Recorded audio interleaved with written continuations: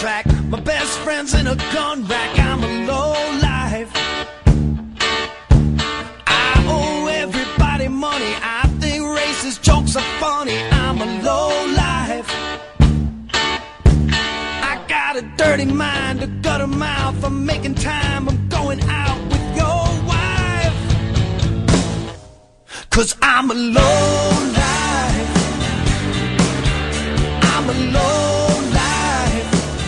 What's up, motherfuckers? Welcome to another episode of the Low Life Motherfucking Chopper Podcast.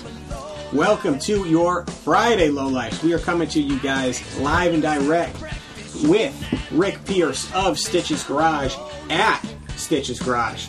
Welcome to the show, my man. Thank you. Glad to be here.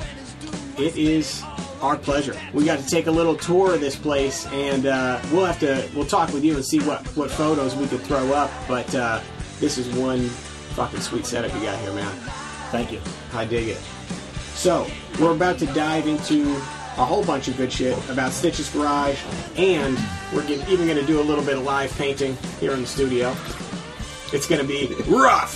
But before we get into that and a whole bunch of other funny shit, we are going to kick this off the way we always do with those motherfucking sponsors. First up, we got ShopCult.com, the motherfucking shopper hub. Go on over there, make yourself a build thread, scroll through the Rolodex to see who's riding around in your area, and take a look through the classifieds to scoop the parts that you need. Next up, we got ChopShit.com, the homie Chicken Rick holding it down over there. You know him as Chicken Fried Choppers from Instagram.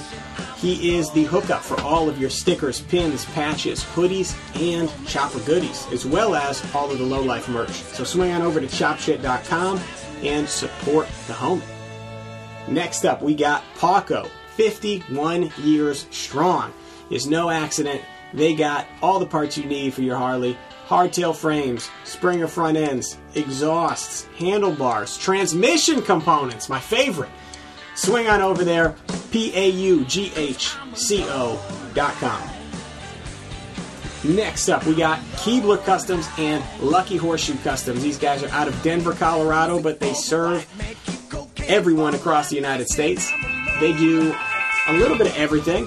They've got commercial fabrication, automotive fabrication, 3D printing, as well as CNC plasma cutting. So, get on over to Keebler Customs on Instagram and Horseshoe Customs LLC on Instagram. Next up, we got Lowbrow Customs, everything you need for the road ahead since 2004. Tyler is a longtime friend of the show and supporter of all motorcycle events across the country. So, next time you need a part, order that shit from lowbrowcustoms.com and let them know that we sent you.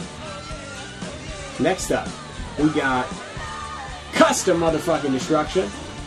The homie Wes making the dopest helmets in the game for the same price as your stock helmet. Get over to Custom Destruction on Instagram. Tell them your homies from the Low Life Chopper Podcast sent you. And get the only helmet that makes the ugliest motherfuckers look sexy. So Fish Tank hit me up, and did he text you already? Yeah. He just ordered himself a Custom Destruction helmet, and he said, I'm going to hit Loctite up and tell him if this thing doesn't make me look sexy, I'm sending it back. Let's see. And then last but not least, we got this month's giveaway sponsor who's sitting right next to me. This month it is myself and Ron from Dirty Builds. A.K.A. Lone Murray on Instagram. I was going to get to it. Oh, okay. You just drink your damn Coke here and let me finish this one up. Sugar tastes so good. So Ron got into airbrushing. He's going to airbrush a few panels, and I'll pinstripe on the top of them. We'll give 3 of them away to the winner of this month, and I'll also still be doing the $1 pinstripe giveaway, per usual. So, make sure you follow Lone Murray on Instagram and Unicorn Ranch on Instagram. Good. We made it. Crushed it. Love it. All right. So, let's get into some of those shout-outs, and then we will jump into the interview. So I got one this isn't my shout out, this is a shout out for somebody. Mm-hmm. This is for Dewey Things. One of his homies went down I think yesterday, the day before, got super fucked up. Pretty much like broke his face. He was getting in, like going in for emergency surgery and all that shit. So he is making some custom stickers and gonna like sell those stickers and like pretty much like a benefit type thing. So every donation will get a sticker. He hit me up actually this morning, which would be Wednesday morning, asked me if I knew anybody that could whip up a quick illustration for him, and we decided that had to be Ron from Dirty Builds. So we hit up Ron. Oh, shit. And, I hit up Ron, told Ron to give Dewey Things a call, and I guess they figured it out, and Dewey Things says, massive fucking shout out to Ronnie for helping me out with this one. Support those who support the community. They're pre-ordering 200 stickers and already know they're going to need more. So, make sure you watch for those stickers that drop from Dewey Things, and huge shout out to Ron for stepping up in such short notice. That's awesome, man. Stoked to hear that. Let's see. I got a shout out for Justin Wixon, who came up with... I got to show you a picture of this thing. He came up with a foot clutch setup for an iron head. Look how sweet this thing looks. Oh, it doesn't turn because it's Instagram. Goddamn iPhones. Yeah. He's got like a little... a short little cable made it up to basically a pivot that then pulls... Or I guess it's like a pivot that... actually, that's not for that. It pivots, so basically as you push the pedal, it pushes that and then pulls the cable. So super cool setup anyways, and you need to give this guy a follow. I think that's for the mid-control thing, isn't it? That's what it looks like, where the mid-control bolts out. Looks like he maybe put like a pivoting thing. No, it's the clutch. It's coming out here. No, I'm saying where it bolts to, though. Yeah, but it's pulling this cable. No, I know it's pulling the cable. I'm saying what he mounted it to looks like what would have been the mid-control setup. Oh, yeah. Because now he's going to forwards on it. Yeah, so he got this sweet little pivot thing. So Justin Wixon is his name, and they... Actually, let me see that for a sec. I want to make sure I give his Instagram name. The peg is TC Brothers, isn't it? Yeah, it looks like a TC Brothers XS peg, honestly. Yeah. J.C. Wixon. John Wick. John Wick from now on. So give him a follow. J.C. Wixon, doing some cool stuff. And, yeah, I can't wait to see what else you put together with it, man. Let's see. Other shout-outs. You got anybody you want to shout out this week? No, nobody. I got a shout out to motherfucking Jerry from 812 Inc. Sent over 3 kid-sized beanies for my kids. If you haven't caught that photo, go check it out. Lockside Shop. Not the best parenting move, but it looks sick. Let's see. Shout out to Ryan from Stay Gold Leather Goods. Stay Gold, Pony Boy. He's whipping me up a set of bedroll straps for the bike to throw a blanket on that bitch. Who is this? Ryan from 815. Oh, okay. Yeah, so if you need custom leather work, he is right here in the New Hampshire area, and he's making a lot of bags, making some wallets. He's kind of just getting his feet wet and all this stuff, but he's doing some really good work. So Stay Gold LG is the Instagram account. Give that man a follow. Shout out to everybody who was blowing my phone up Monday for my birthday. I super appreciate all you guys. Kind of a pain in the ass to reply back to everybody while I'm plowing, but I appreciate it. Good deal. I think that's all I got. You got any more? I'm good. Beautiful. All right, so then with no further ado, let's go ahead and get into this motherfucking interview. Rick, thank you again for having us here, man. Thanks for coming out. Of course. So, I think the easiest place to start would be, how did you get into painting, pinstriping? Do you call it painting or pinstriping? Does it matter? Pinstriping. Oh, it matters. Pinstriping and painting, because some people think it's stickers. They don't know that it's actually done with a brush. So, can you tell that story? Because we just before we turned the actual microphone on, we were talking about this Harley sticker that you did for a guy. Yeah, so years after I'd been doing it, he wanted a Harley logo on a pickup tailgate bench to go on somebody's front porch. And he said it had to be the Harley logo bar and shields with the wings, the traditional sticker that everybody puts on their beat-up truck. Gotta have it. And he came over and said, "Can you do it? Here's the sticker. I want you to replicate it." I said, "Yeah, I can do it." So with a few tricks of the trade that I can't talk about here, I made a little cheat, did it, painted it with a brush. He came over to pick up the tailgate to go home and build the bench. And he got mad and he said, "I told you I didn't want a sticker. I wanted it hand painted." And I said, "Get up close and look at the brush strokes and you can see that I hand painted it." And then he got all excited, and now we've done 6 or 7 of those now. Dude, that's awesome. We're going to have to throw a photo up of that because you showed us and we could see it, but we'll have to throw something up on the page so people can know Yeah, definitely. what we're talking about with that. So it's a good point, too, because that's one of the things you learn with various tricks of the trade, which we'll keep to ourselves. When you got started, before you knew any of this stuff, how difficult was that to break into pinstriping?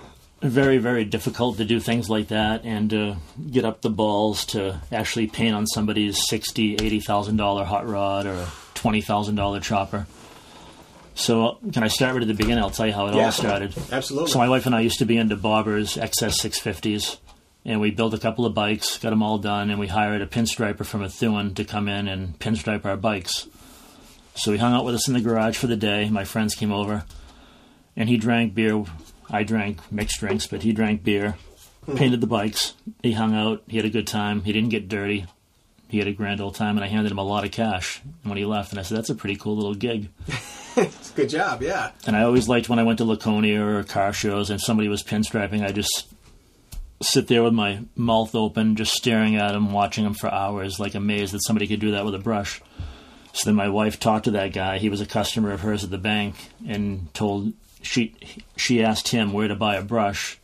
So that Christmas, she gave me a brush to try out pinstriping.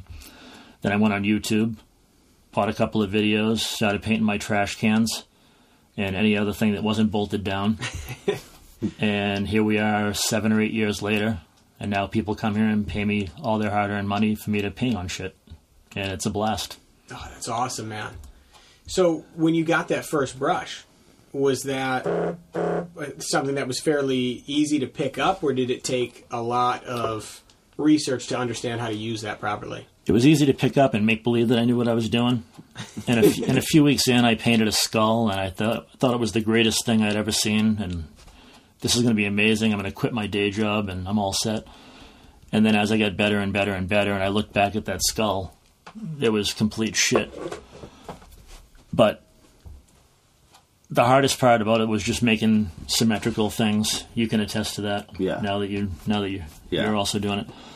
So after practicing, watching videos, I went to Ohio, took a 3-day class, and then became friends with that guy, and on and on and on. And just more and more practice, it became easier, faster, more amazing. And then it got to the point where I'd be at a show set up selling trinkets that I had painted, and I'd be painting live, and I'd look over and people were watching me with their mouth open like I used to do to other people. I'm like, that's crazy. This is pretty friggin' cool now.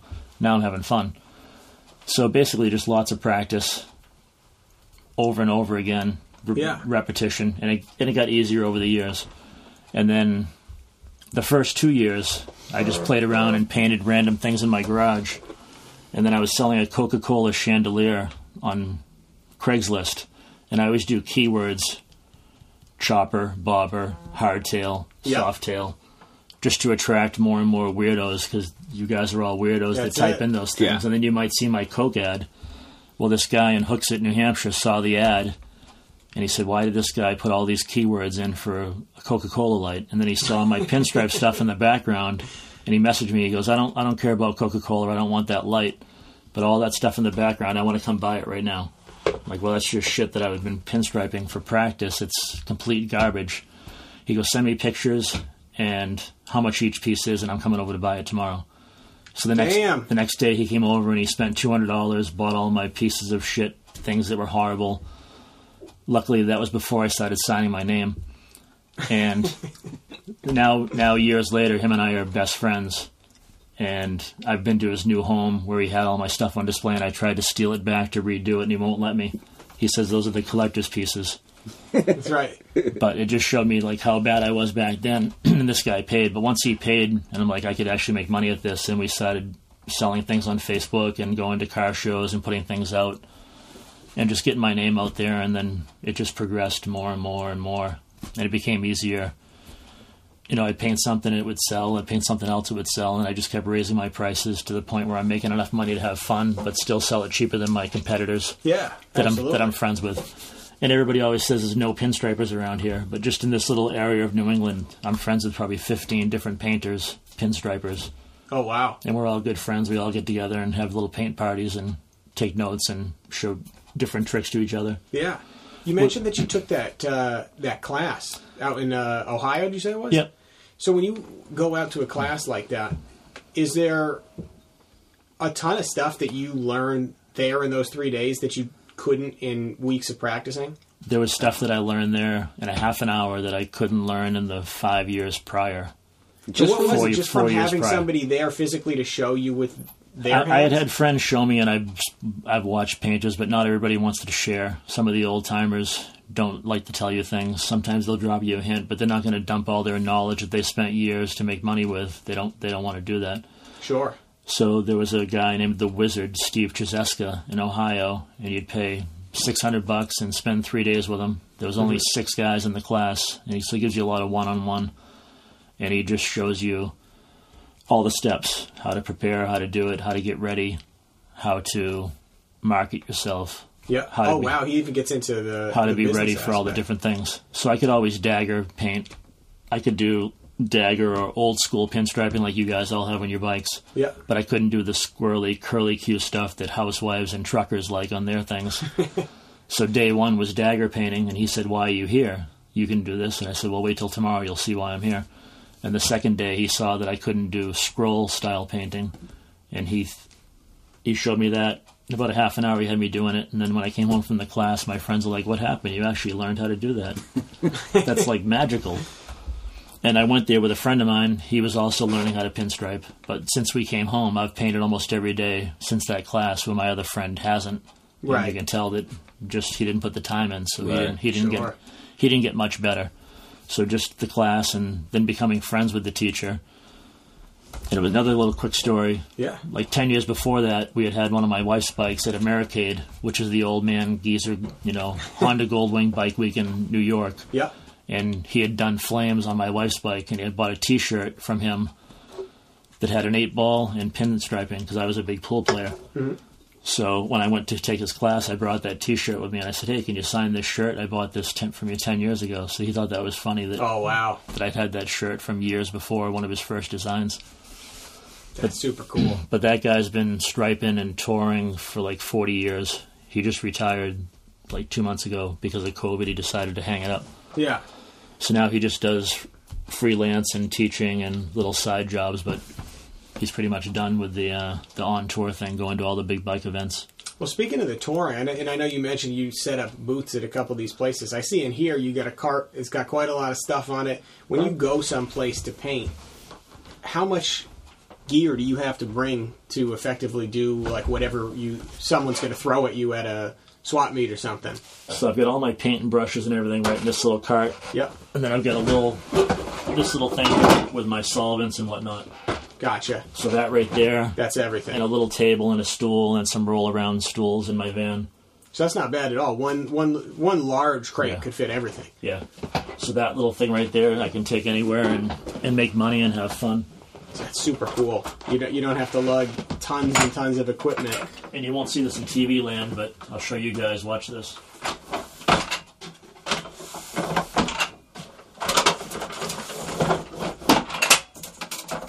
Oh, dang. So basically what we just watched is a rack go from being a rack down into like one solid block that all folds down and the handles fold down over it. Yeah. So you throw that right in the back of the car or the truck and you're ready to go make money. Yep. So this is a company called Beta, and they're like the Swiss version of Snap-on. That's it. Everybody's got to have their Snap-on, every industry. Super cool, man. So how did it get from, basically, I know you said in the beginning you were nervous to be painting on people's things, and then eventually you jump all the way to when you're doing these high-dollar projects, but how did you kind of get your feet wet painting for other people? I just started out small, first selling things at shows at the Dragway. We'd be going there anyways to sell things at a swap meet, and we'd mix in a couple of pinstripe pieces into our table. Yep. And then people kept coming back more and more, buying more pieces, and they said, hey, I got a motorcycle I want you to do. I have a car. And then that just progressed to, like, from shitty bikes to better bikes to bikes that I would never think that I'd even be working on. People are dropping them off. And sometimes you get the pain in the ass people that will come in and say, I want pink and yellow and green and orange, and I want them all swirly, and I want it everywhere on the bike. And you have to try to, in a nice way, tell them, don't be an idiot. You can't do that. That's too much shit. Yeah. Try this. So you got to try to tone it down. Like being a tattoo artist, and people come to you with awful ideas, and you're like, and I'm a tattooed freak, and I used to always wonder why my tattoo artist would always turn people away. People would come in and give him an idea while he was tattooing me, and he'd be like, no, go talk to one of the other guys. I don't want to do it. Like, why would you turn down money? And he's like, no, don't want to be involved. That's a bad idea. So now I'm honored that I've said that to people, like people with nice cars. And I have a friend that's in a car club, and he's got a really nice Camaro, white with an orange stripe up and over, traditional muscle car. And he wants a piece on the stripe, like striping on the stripe. And I say, no, I can't do that. It doesn't make sense. He's like, come on, I want to pay you. I'm like, that's cool, but I don't even want the money because I don't want someone to say that's not right. Right, that it doesn't. I don't want someone right to say, oh, look what Rick did. You know, Stitch messed that thing up. No, I'm out. I don't want to be involved. I think we've talked about that on some of the small business episodes that we've done about learning to say no to projects that just are not. And I've had to do that with the welding business on the side. Just stop taking car work altogether. Yeah. Because it was always somebody wanting to patch a frame on a car that's falling apart, and it's like, no, just don't want to really have anything to do with that project, and it's only going to go poorly. And then on the other side of that is the fun projects when somebody, like I had an old timer come in, a friend of a friend. It was an $80,000 32 coupe. And we talked about colors. He goes, what would you do? I said I would do red and ivory, traditional. And he goes, okay, where would you do it? And I showed him where I would do it, what parts. He goes, okay, I'm going to go get lunch, do your thing. And he just leaves. That's the best kind of customer. And I'm like, wow, I can do whatever I want. He goes, yeah, just do whatever you want. And then other people come in with trucks or motorcycles. A guy brought in an Indian motorcycle and said, just do whatever you want. Wow, super cool. You pick the colors, do it where you want, just let me know how much. I'm like, oh, that's cool. Wow. So how do you feel about, if you have a customer, them standing there and watching you, compared to like when you're at the shows and you're just pinstriping with people watching you? At first it was weird because I would want them to leave just so I could do it, so they wouldn't know how long it would take, because sometimes I can do it really fast. Right. But then it became more exciting when they were watching, because then, like I said, they're there with their mouth open. Oh my God, look what you're doing. I'm like, yeah, it's pretty fucking crazy, isn't it? I can't believe it either. I just started doing this. This is pretty wild. So in the beginning it was hard, but then more and more practice, more exposure, you know, it became easier, more fun, more challenging, more exciting. Like, the money was cool, but I would get off on just them being excited. Yeah. See, I can't. I've tried. The only people I could pinstripe in front of was my kids and my wife. Like, I noticed even when I pinstriped with you last weekend, my design was terrible. I could not pull a line to save my life. But then I go home and do the same exact thing, and it looks a lot better. Yeah, I mean, it gets easier and easier, and then eventually you'll just enjoy it more doing it in front of people. I feel like the confidence aspect in it would probably be big. Once you have that mental transition from they're going to love this to like, I hope that they love this, that's probably when it gets more fun to pinstripe in front of people. Yeah. Can't imagine that. I feel like as you're learning, it's just anything, really. Right. I remember being in welding class and the teacher coming over, and I'm like, oh, fuck. Please don't look at this. Even if you were doing great before then, because just mentally you don't feel like you're there yet. Right. So it makes you nervous when people watch. So how did you decide when it was time to start making money from doing it? Because I know this is like a big thing. People that don't pinstripe probably don't know, but like on like the pinstriping pages, that's one thing that they like stress is like, don't make it about money. Yeah. So it's like, how do you know when you're at that? Was it just when somebody offers to pay for some shit, or is it like when you know you're putting in a lot of time and you're much better? Mostly time, and you know you're better. You know you've improved. it's hard with the money because in the beginning you don't want to charge a lot. Sometimes it's even free. Mm-hmm. You tell people, bring me a bottle of Jack and some paint and we'll go at it. We'll have fun. So that's what I've been doing. I'm like, listen, whatever colors you want, order that from one shot, and then I'll keep the paint when I'm done. Yeah. So I'm like doing it for supplies. Yeah, so in the beginning it was that we did it for supplies. Paint. Yeah. And in the beginning I'd always give somebody a really, really cheap price, way cheaper than it should have been, but I wasn't confident. I didn't think it was good enough. So then my friends knew that I drank Jack, so people would always show up with the money to pay me, and they'd give me a bottle of Jack. And then Sue, my wife, she doesn't appreciate my drinking at all. So she would always get upset. She's like, can't they just give you a regular tip? I'm like, well, this is exciting. I can drink my tip, and I don't have to go to the liquor store. It's been like a year since I've been to the liquor store. Isn't that good? Perfect, yeah. Isn't that good, honey? So then I had this one guy. I've done probably 20 helmets and 3 motorcycles for him. He was a local guy that was a bike builder. And she said, do me a favor, tell Chris, don't bring any Jack. Bring a can of mineral spirits. I'm like, all right, I'll tell him. So I tell him, I said, Sue said when you come, you got to bring a thing of mineral spirits and not Jack. She prefers mineral spirits. Not that it's good to drink, but I can use it to clean up. So I did another bike for him. He comes in, gives me the money, gives me a tip, more than I wanted. He goes to his truck, brings me over 2 cans of mineral spirits. Then he goes back to his truck, brought me a bottle of Jack. Hey, there you go. I was going to say, there's got to be Jack making its way in. And it was the big bottle, too. Tips with their big bottles are always better.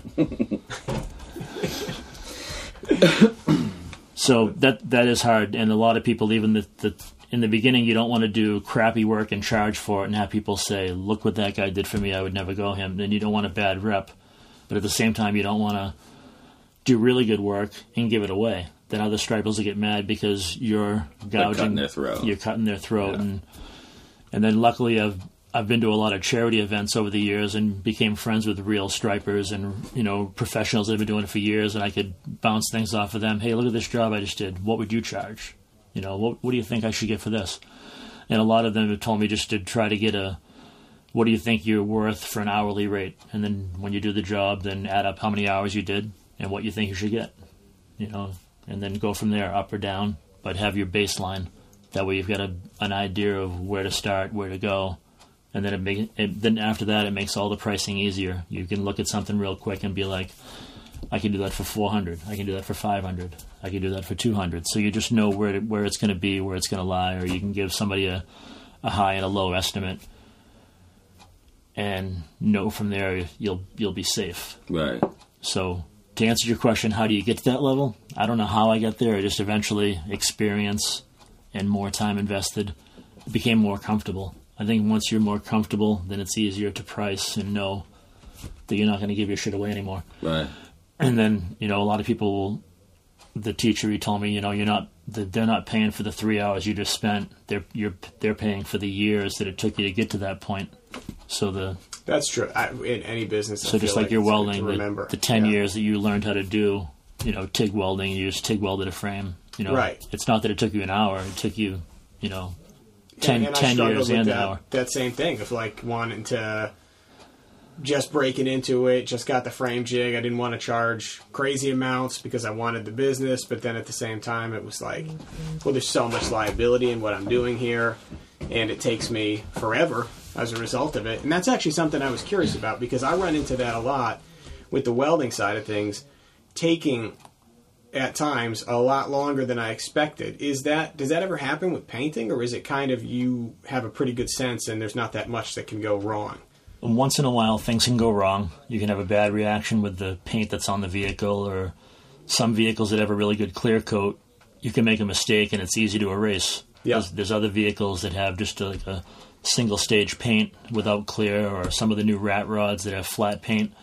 If you make a mistake or a bad line, you can't erase it, you can't fix it because it'll be a haze, it'll be a ghost line. So then you've got to recreate your design in your head and make a mistake on the other side to make it match. And in the end, hope that it looks good enough that they're going to be happy. Wow. Yeah, it's so final with this stuff. Yeah. That's tricky. If somebody comes in with a gloss bike, I'm usually happy because I know I can make a total spaghetti just mess and then take my rag and some alcohol and just wipe it off and I can start over. Whereas if it's I just did an Indian that had matte paint, You know, once you do it, you're done. So then you got to focus. You got to, you know, nobody can be in the garage with you on those ones. You just got to go easy and slow and take your time and kind of. It's not as wild as it is on a gloss paint job. So how does it work with like? You ever worked on anything that had that 2K clear on it? Not that I know of. Gotcha. Well, Loctite's going to find out. That's a pretty good clear, though. We'll see. Is that like the can with the thing that you put in the bottom? Yes. Yep. Yeah. So that's what I have on my tank, and I was going to have Loctite do his magic on there. So I was hoping that hopefully it'll be no pressure because that one has clear coat. Yeah, that'll on be it. fine. Yeah. You can wipe that thing right away. I've dumped gas all over that thing. Should be no problem. Is that the Spray Max? Mm-hmm. Yep. Yeah. Yep. When I was at that class in Ohio, Spray Max came in, the owner of that company. And, Oh, wow. And did a little demonstration and showed us all the products and Yep. gave us free samples. Everybody got to bring home that drove there, but I flew there, so I couldn't bring mine home. Oh, that sucks. So sucks. that was a bummer because he was just throwing cans at us. Yeah, and that stuff's not cheap. That's like $30 a can. Yeah, and you can refrigerate it too. I don't know if you know that. I did not know that. Yeah. After you use it once? When you put the activator in, you can use it once, put it in your fridge, and it'll last like 3 or 4 weeks and still be. Yeah, really... I actually read it on the can. It says it'll last 3 weeks. I should read the cans. That's right. Actually, come to think of it, I'm not sure I've ever not used the whole can in one sitting, but but that is good to know because I didn't realize you could do that. Yeah, because the teacher that I went to see and they did the demonstration, he would take 3 or 4 art panels, get them all ready, scuff them, and then clear them all at once and use a whole can. Yeah. That was the benefit rather than having a pinstriper take your art, bring it to a body shop, have them clear it. You know, Oh, gotcha. you know, that way you could do it yourself at your home and not have to pay the money. Yeah. You know, for small art projects. Yeah, for a that seems bike, like you'd it's still have perfect. somebody, you know, do a real clear. You know, if it was a big money build. Yeah, absolutely. That is super cool, though. So when it comes to mixing the paint up, or actually even before that, how much of it, because this is pretty much every industry, there's the equipment side and then there's the person using the equipment side. How important is it to have the right equipment? Like, could you use shitty equipment, but you're really good at painting, and that kind of overcomes it? Or is it really important to get everything right on the mixing side?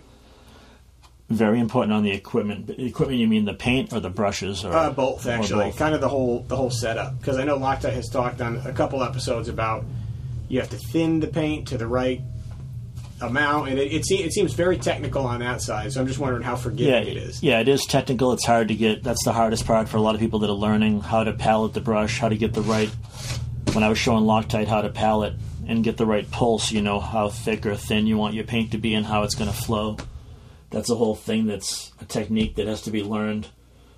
That and mixing your paints, and then like you get your paint that's made by a company called One Shot, and then you have reducer that's made to reduce the paint. So if you use these two things together, you'll get a better flow, you'll get a better thing. There's a cheat, and old timers, they'll just use mineral spirits or gasoline or turpentine to thin the paint, which works, but it's not chemically engineered to work together. Right. So with these two things together and the right brushes and all that stuff all added together makes it a lot easier and will last longer. And then since then, not everybody uses One Shot. A lot of people use this new stuff called Alpha Enamel. I've actually had a couple people hit me up and say I should try that stuff. Yeah, so I'm still torn. I go back and forth. I use both products. The good thing about this company is it comes in a bottle already ready to go, where One Shot comes in a can. You got to open the can, take the lid off, stir it up, and then you got to put it into your own bottles. And you put a marble in there, so when you shake it, it's like a spray paint, so it'll get the paint mixed up. So the other one, you don't need the Alpha Enamel, you don't need to mix with the reducer. You still need to reduce it a little bit. Oh, okay. And it's not a lot. You just put some reducer in a little dish, and you just drop your brush into the reducer, and then you'll see later when we have you painting. Like the smallest amount, too. It's the smallest like the amount. tip of that little and then you brush, run that brush through the paint with the reducer and the brush, and that reduces the paint. You don't want to go too crazy because every color reduces different, and then if it's hot out, cold out, where you're working, it all affects how the paint's going to flow. I actually learned that the hard way with white, so I didn't know that white was like just naturally thin, I guess. Yep. And so I just like to mix it the same way I mix all my paint. Went to do a line, and it just literally started running like I threw a water balloon at it. Yeah. I was like, sick. Now I can Guess I'm start doing over. watercolors. Hand turkey. I can also touch on the equipment part of it. So when I first started, I got what the hell was that brand called? Mac. No, something Garage or some shit like that. I don't know. Custom Shop. Yeah, Custom Shop. Because that came like a kit. You get the beginning combo platter. Yeah, so I mainly got it because it came with a bunch of fucking paint. Yep. So I was like, this is perfect. And using those brushes, I was like, I will never be a pinstriper at this rate. There's no fucking way. And then somebody on one of like the group things was like, you need better brushes. So I ordered just one of, actually no, it wasn't on the group, it was Frozmobile, who painted the White Trash. He was like, you need to get a Mac brush, get 00 and 000. So I got those, and just by switching my brush, my paint was twice as good, right? That's how you say it? Yeah, it was better. That's what I'm trying to say. Yeah. So there really is a huge difference just out of the equipment and the brush that you're working with. Yeah, so here's a Mac 00. You can see how big it is. Yep. And how oversized. So a lot of guys that have been painting for years, they'll take one of these brushes and they'll take a razor blade and they'll cut off a big section of the belly. They'll like eliminate this much of the brush, cut it away after they just bought the brush. And then they'll take some of this away and they'll trim the tip a little different and they'll shave their handles and they'll do all this stuff to modify it. And they'll swear, you got to get a Mac brush. And then I'll say, I'm friends with some of these old timers, and I'll say, why don't you order one of these King 13 brushes? And they go, we only use Mac. I can only use Mac. I'm like, this is made by Mac. Huh. So that's just a slimmed down version. Yeah. Is it still a 00? This one's a 30. So this what do the numbers mean? They're like size. So like a big one would be a 1, and then a 0 would be a little smaller, 2 zeros a little smaller, 3 zeros even smaller. Okay, you think they'd have started higher if they were going to go down with the sizes. They're like, let's start at 1. So there's a 50, and it's even less hair. That one's not white yet, so you can't really... Oh, okay, I see what you're saying. Yeah, but this company goes all the way to 70. So I try to tell the old-timers, use one of these, it's the same as this, and you don't have to cut it down. It's all pre-cut. Yeah. And they still won't do it because they're just old and stubborn. That's it. Some people old and stubborn. They've just been doing it that way so long. So I actually took those shitty brushes I got and cut a bunch of those off. Like, same thing, pretty much cut half the belly off and made it so it's like a halfway decent scroll brush. So that's the other thing, too. Then you guys are using all these different names like scroll brush, sword brush. So that, what is that, different cut on so the these are swords. They look like a knife. Yeah. That's why it's called a sword. And you can do straight lines and little curves. Yeah. Is that your heater revving its engine? No, my brother's here warming his bobber up. Oh, there you go. He's got an XS 650 for sale. Someone's coming to look at it from Haverhill. Nice. I thought he was getting ready to go for a ride in the fucking 28-degree weather. Seriously. I rode yesterday on. So those are for doing dagger style, old school pinstriping. And then this is a scroll brush. And a scroll brush, when you're scrolling, you stay up straight. And you scroll like this. And then, see how the tip, see how, like, you don't have to, like, well, you'll see when you use it, but these, like, you have to, like, roll your fingers to go around. These ones you don't roll, they just stay like that. And then when you flare down, like on this guitar over here, you do these kind of things, the little... Oh, yeah. Making the little, like, almost looks like leaves or branches in a way. Yeah. I don't have any of that style up here because I don't really care for it, but out in the garage I have a lot of that stuff hanging up that I can show you later. Is that what the Housewives like? Yeah. That's the one with the... I know you're saying that... Yeah, Housewives and old school truckers. Yeah, if you see old school... And you always see, like, on the door jams and shit, and, like, under the door handles. All over the truck. They like the spaghetti stuff. Huh. So that's called spaghetti or scroll. Yep. And, that's their jam. It's just not my scene. Yeah. Like, you wouldn't see it on any... I don't think I've ever seen a traditional chopper or a bobber or... So I've heard of guys using a scroll brush to pinstripe. Do you think that's cheating? Cause in my mind, I kind of feel like it is a little bit. It's not cheating because they can't do the things that we can do with this brush. So anybody that really knows what they're doing, they wouldn't use one of these to do dagger style or traditional style. They're just doing it because they don't know. Not to bash people that are using those, but anybody that's really, really good and wants to do the right thing, they're not going to do that. A lot of people that don't have a lot of time striping or people that are just doing art projects or different things, they'll do it with this and they're like, oh, just use that. It's so much easier. But it's not. they can't get as straight a line as you. When you're doing this, you can't get as straight a line as you can when you're cutting with the dagger style as the blade, because you can get a straighter line.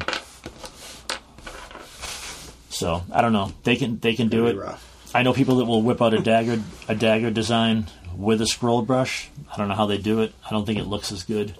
It's kind of wild. The brushes are miniature. No, I knew they'd be small, right? But you look at that's fucking cool. It's like it almost like the bristles kind of look like they were like an afterthought, like somebody had like a little piece of squirrel wood, and then they. Yeah, so this is squirrel hair, and this is No, I mean the way that they're attached. Yeah, you know it's just hand tied on, kind of like an old fly, like the people that tie fish fly for fly fishing. Is this scrimshaw? No, it's just carved out of plastic. I think they might have carved one and then mass-produced them in a plastic mold for that one. That's neat, though. So these are made with squirrel hair from China and Russia, because USA squirrels, they suck. It doesn't work as well. Amy, don't even bother, okay? If you're listening. And I know this because my friend in Maine, Fast Freddie Moulton, he went and picked up a roadkill squirrel, and he made a brush. He tied it, made a handle, carved a little tiki. Yeah, you can tell it's one from here too because it has the white tips. Yeah, so that's a Maine roadkill brush, and it looks cool, and it's a cool story that he made it and gave it to me. But we've had a few paint parties where we've all been drinking, and we busted that out and we tried striping with it, and it really doesn't work. Now, what about it for people that have never used all the different types of brushes? Like, what about this one doesn't work? Just something about the hair. It doesn't hold the paint. It doesn't flow out of that hair as well. Gotcha. And that's another thing. A lot of these are real squirrel hair, real natural brushes. Yep. Some brushes are synthetic, and you can feel the difference, the way they react. So that's a synthetic brush. That's like an art store craft brush, even though that's it's a real MAC brush. Yeah, you can tell the other ones are like coarse hair. So this is the here's one with natural hair, so you can tell the difference. That's also a MAC brush. These are the ones that guy was telling you today, the lightsaber. Fondago. Yeah, this one feels really fine. Like you said, it doesn't have the coarse feeling of actual hair. And that's the same with lettering brushes. Like here's a lettering brush that's synthetic. Is that synthetic or is that? Most of theirs are going to be synthetic. Like you can just tell the way this snaps. Oh yeah. And some people like the snap of the synthetic. And then if you get a real brush, here's a real lettering brush with real hair. It doesn't have the same snap, but you can do different things. So you feel that one. You can feel it's almost like cheap and plasticky. Yeah, it all kind of moves as. And then now that your hand's getting all dirty, that brings us to the next subject. After you clean your brush out, you have to coat your brush with very expensive, very hard to find brush oil. If you listen to all the pros and all the people that sell stuff, they want you to buy a little $30 can of brush preservative. It really is small too. It's small. I don't even know what to compare it to. So you can do that, and you can waste a lot of money. Or you can just go grab some motor oil out of your garage. 1030, 1040, 2050 if you want to race. And you put it in a little bottle, and that's what it is, just straight up motor oil. Gotcha. And so that keeps them from drying out? Yep, keeps them soft and supple, keeps their shape. And then just clean them up, oil them, lay them flat. Or put them in a brush box like Loctite has if you want to be really fancy. I hate that brush box that I got too. I don't have one of those fancy brush boxes. I used to, but I didn't like the way the springs. But you got the Beta cart though. So yeah, that's the. Now I have so many brushes now. I just lay them in these little silverware trays.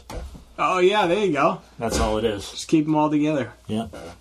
They're all taking the same oil anyway. I don't have that many brushes or that much equipment, so I need one fancy thing to make it look like I know what I'm doing. That's the tackle box is the.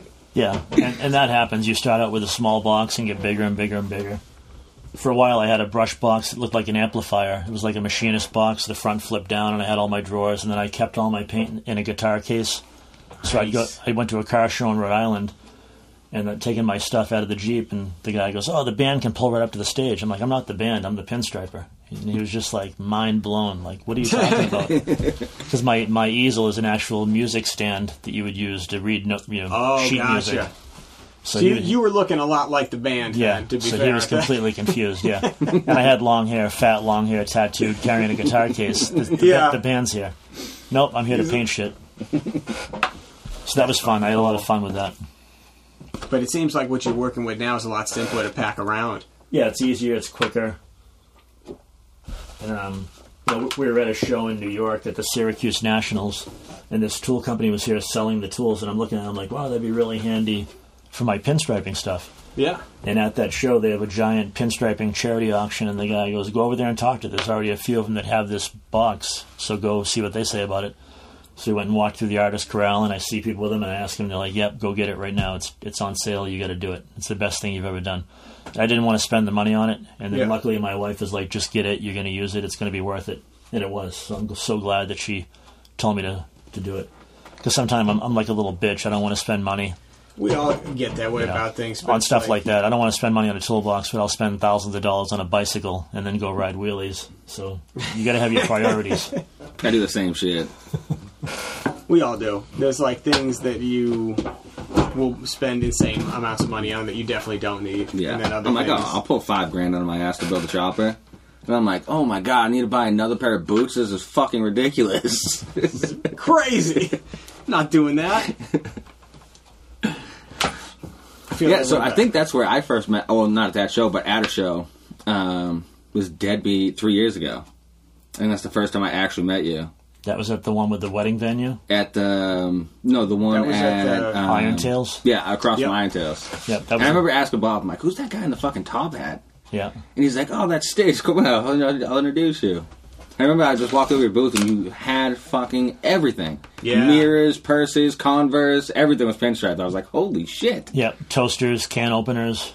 Literally everything. Every weird thing that we can find or buy cheap that I can add and put pinstriping on and then bring it to a show and sell it as a hot rod item.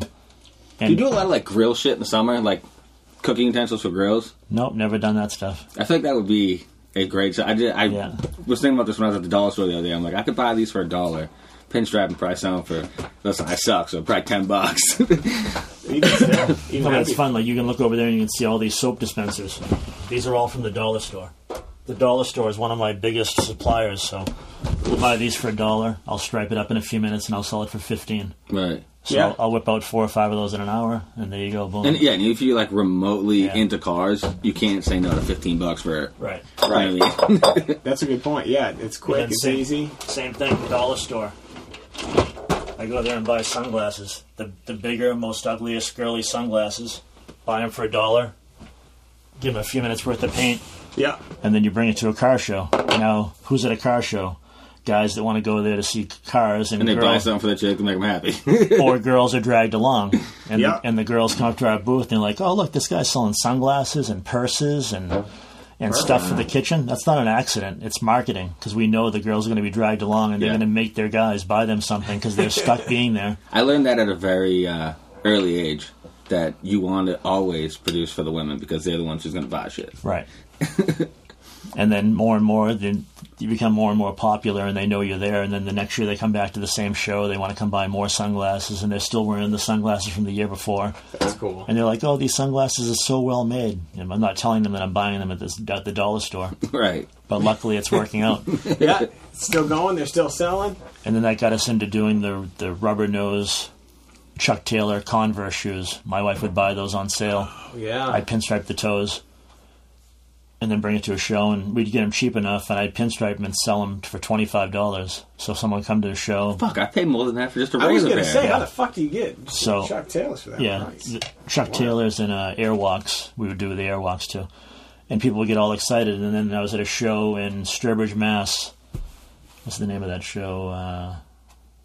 I can't think of the name of the show right now, but a friend of a friend is walking up, and he's looking at my shoes, and he goes, "Oh, you don't have my size." And I'm like, "Well, you got a pair on right now.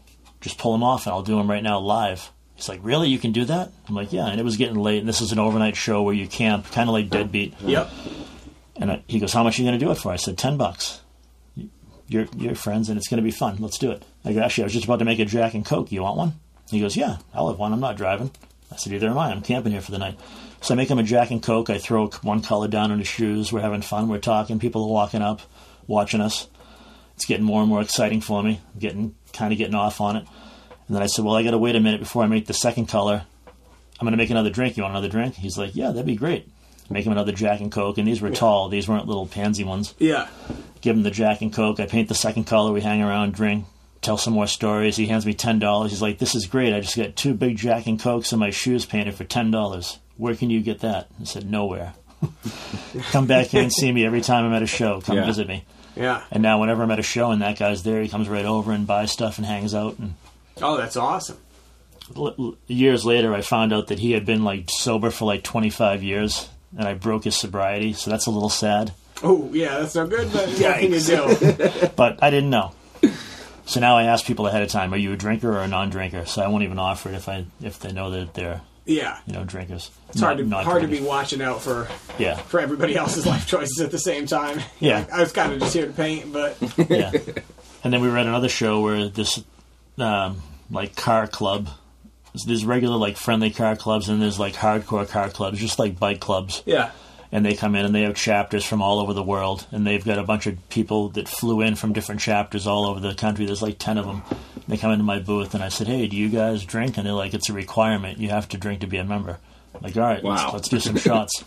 So I roll out the shot glasses and we're doing shots. And it was another one that we were staying over at, so we didn't have to drive. Yeah. They might have had to drive, but so we do a few shots. And then the people that were flown in for the show, they're like, oh, you sell purses? I'm going to buy my wife a purse for when I get home so I won't get in trouble. I'm going to buy her some sunglasses. My wife had jewelry that she was selling.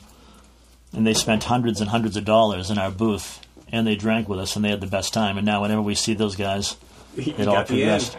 Yeah. And then one of those guys was from Ireland. Now I have a friend in Ireland that wants stickers and shirts sent out to Ireland. Cool.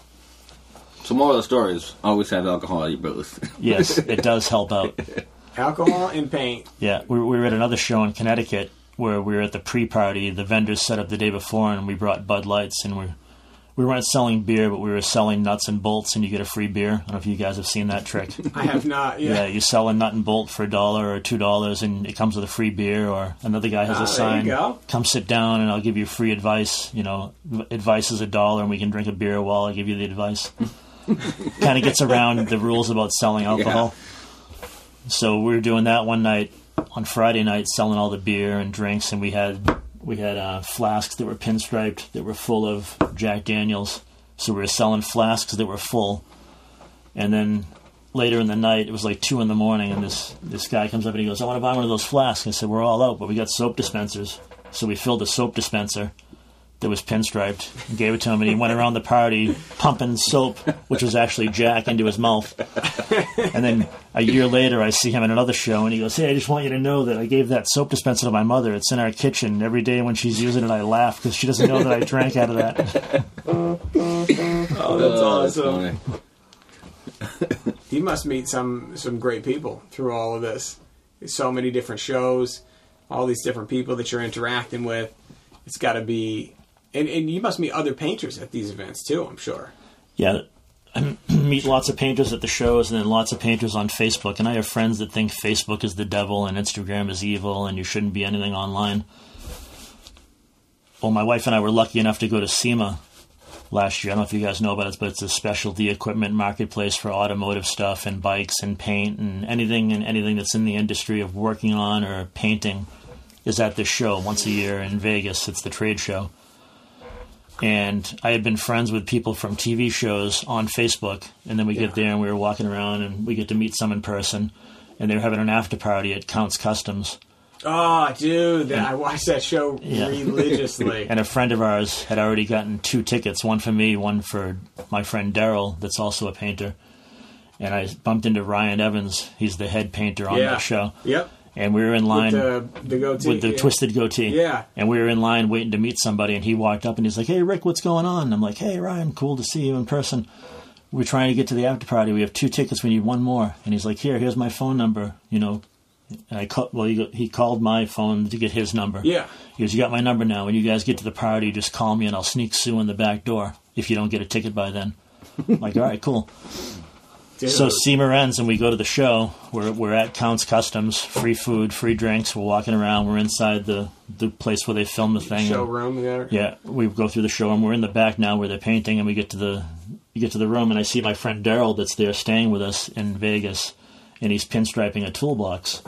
And it's a big toolbox, and there's painters all around it, and they're all working on it. It's like a charity piece that they're all putting lines on. So I'm standing there looking at it, watching Daryl paint, kind of teasing him because he doesn't do that kind of paint work. Yeah. And then, when Daryl's done, he hands me the brush. He goes, "Go ahead, you're up." I'm like, "What do you mean I'm up?" And Ryan goes, "Yeah, go ahead, throw some lines down." I'm like, "Holy shit. Wow. Yeah, I'm in." So I put my drink down and grabbed the brush and told him to pick me out a color, and I started going to town on this toolbox. Yeah. And then I stand back and I'm looking at it, I'm like, "Wow, that's pretty fucking cool." I'm getting all excited. Yeah. And there's a couple behind me and they go, "Yeah, that's badass, and you're a lot faster than the other guy. He was slow." I'm like, "Yeah, it's because that other guy doesn't really do that kind of painting." And then we start talking. Yeah. And they go, "Where are you from?" I said, the crazy part is that I'm just a new guy from New Hampshire that's here because I knew people on Facebook, and now I'm in this party with all these legends of everything in the automotive industry. Like, everybody that's anybody on every TV show was at this party. And the girl, she goes, "Oh, where are you from in New Hampshire?" And I tell her I'm from Plastow, and she goes, "Oh, my cousin lives in Plastow." And they tell me the name of their cousin, and it was a kid that I grew up with. So wow. these people were there Small from Massachusetts world, and Vegas. Yeah. And I'm like, wow, that is a small world. And that guy that we met that was from Sturbridge, Mass., they ended up buying the toolbox that we all painted. So, super cool. So it was a cool little story to the whole thing. So if you ever get the chance to open a business and be in the industry, you got to go to SEMA because there's a lot of shit to see. If you walk up and down every aisle, it's 41 miles of booths. So crazy. Booths and tents and that is nuts. Drift tracks and jump tracks and BMX. It does seem like those I would just bring things one of those rascals and be like, "Yeah, I'm handicapped. I can't walk." Yeah, we talked 41 about miles to put down. we talked about doing that. It's only like 3 or 4 days, so you really got to be fast and you got to go at a good clip just to try to see everything. We didn't see everything. There's 2 big buildings of just tires. We run in the market for tires, so we didn't care about that. But we were building a truck with air rides, so we wanted to meet all the air ride people, and we wanted to see the different things with paint and go to the different paint booths. So that was wild. Is it expensive to get tickets for something like that? It's very cheap. It was like $35. Wow. That's for 4 days. And so what he was telling before, that you would be able to get in because you have a registered... Oh, that's all you need is LLC? You need just a business certificate. A certificate of business and a business card with your address. So open a business, whether it's LLC or DBA or anything. Yeah, so I have an LLC. Yeah, so a business certificate that shows you're in the industry and a business card with your address, which aren't on my regular business cards. I had to make some up just for that. So you send that to them with a picture of what you do, some of your work, and then they approve you. And then once you're approved, you're in. And you just tell them you're going. So then you can go and you can bring your spouse. She can go. Yeah. Or you can bring an employee if you have W-2s and tax forms to show that Loctite works for you. Yeah. And then they even go one step further. Like, I couldn't dress up Loctite in a dress and bring them with my wife's credentials. I had to get there with my credentials, bring her, then show all of our IDs to match up, prove that she was my wife, and then she got her credentials. So that's the whole thing. That's badass that it's only open to like people in the industry. In the industry, that's pretty cool. Yeah, and it's huge. Like, it's the whole convention center and parking lots and buildings and hotels. Like, it takes over Vegas. Like, this is the same team that everybody builds like the cars and shit for, right? It's not 2 separate things. Same thing. So all the car reveals, all the bike reveals, all the new products. Like, every TV show that built the car that year, that like they always talk about, we're bringing this to SEMA. We're bringing this to SEMA. So we walked around and we saw everybody. Yeah, it's wild. Because I know, in the welding world, everybody talks about FabTech. That's like, I'm assuming that's the equivalent of SEMA, where that's like where all the welding people go to see all the latest machines, all the new stuff that's coming out that year. They go FabTech, but it's not cheap. So that's why I was surprised to hear it's only $35. Yeah, it was like 35 or 45. 35 or 45 a piece for the tickets. Wow, that's a smoking deal. But I mean, then you got to figure in the plane ticket to get there. Yeah, I mean, there's the other cost, but then it's even more cost if you're talking FabTech. The fact that it's like a couple hundred is... Yeah, I mean, it was cheaper than we thought it was going to be. It was very reasonable for what you get, and then walking around and seeing everything. I mean, there's things that you would... Just being there, getting to see the Count's Customs thing, too. That's super cool. Getting to meet... So it sounds like you already knew him before then? Yeah, I already knew him from Facebook. We had already talked. Gotcha. He talked about my work, and him and I have compared notes. And then other painters on his show. Lonnie Spears, another painter, and Horny Mike we had met in New Jersey. So we had already met him, partied with him at Dead Man's Curve. Seems like a wild guy. Yeah, he's very wild. With a name like that, you better be. Yeah, because my wife wanted to meet him and get an autograph, so we were in line, and he was like an hour and a half late, and I'm like, what happened? Why are you so late? And he's like, we partied till like 3 a.m. He's like, you've seen Count's Customs, you've seen the show, you knew I'd be late. Yeah. And I'm like, so what you're saying is you need a drink. He's like, I would love one, but I can't leave to go to the bar. I'm like, I'll be right back. So I went to the bar, got 2 drinks, came back, gave him a drink. He brought Sue and I behind the rope. Now we're hanging out with him. So alcohol is the consistent theme here that gets you everywhere. Yeah. So alcohol on Facebook. As he's waiting for the next person to come in, it's a deadly mix to meet. He's talking to us in the meantime. Then he goes see the person, shake hands, smile, take a picture, send them away. So what do you guys do? Blah blah blah. Yeah. And just talking. So it was good. So when we got to, out there and then saw him and we saw. I can't think of the other show. The Martin Brothers. I forget. They're in Austin, Texas. I can't think of the Texas Metal. No, not Texas Metal. I can't think of the name of the show. But in his booth, when you went to meet him, he brought everybody that's on the TV show and everybody that sweeps the floor and like their cousins. Like he had like 12 people in his booth. Shit. And we went through and met them all. And then we went to Count's Customs after party. They were all there again. And we met all those guys there. Damn. So it was just fun. Just Facebook and alcohol and paint. And paint. It all sounds like the name of the episode. Right. Facebook, alcohol, I was just going to write it down. It just brought everything together. And I don't want the people in TV land or podcast land to think that I'm a raging alcoholic. My wife runs a tight ship. I'm allowed to drink 1 night a week. That's Fridays. You should get into about how this all became with the drinking. How it all became? Like how it went before the fact of Jack Daniel. Like my custom bike story, why I drink. Yeah. So I had a really messed up family and childhood friends and a lot of people that were drug addicts, alcoholics, and I always vowed never to become like them and never drink, never be the devil, never be evil, be straight and narrow. I could still be a tattooed freak, but never drink. And then when I was 33 years old, I bought a $36,000 custom bike. Wow. And it broke down every day. No. What was it? It was a Bourget low blow. Oh, okay. Oil in the frame, 113-inch S&S. Just crazy, over-the-top bike that I spent way too much money on and I shouldn't have. And I was cool for like 2 years, and then it just started falling apart, and expensive pieces broke. Everything on the bike broke. And one day, my wife was having a Mike's Hard Lemonade while we were building a gazebo for our hot tub. And the bike broke down, and we came back home, and I said, give me that thing. And I started drinking all of her Mike's Hard Lemonade, because she was a drinker and I wasn't. Yeah. And it didn't work. I was too heavy, too fat for Mike's Hard Lemonade to do anything to me. So then my wife and I got some vodka, and we started doing lemon drops. And then I was on the floor drooling. And I said, yep, now I'm a drinker. Dude, only until 33. 33. So you didn't have any alcohol until 33? Not a sip of alcohol. That is incredible. And I'm still drug-free, and I don't do anything. I just drink. Because as you can see from my collections, if I smoked weed with you guys, tomorrow I'd be shooting heroin. Because I'm too compulsive. I always tell people this. I'm like, I cannot do, like... And I've stretched this a little bit sometimes, but me and any kind of hard drug is always a bad mix because same reason. Whenever I do something, it's like above and beyond what a normal person would ever do. Yeah. Casual. Yeah, I'm to the extreme.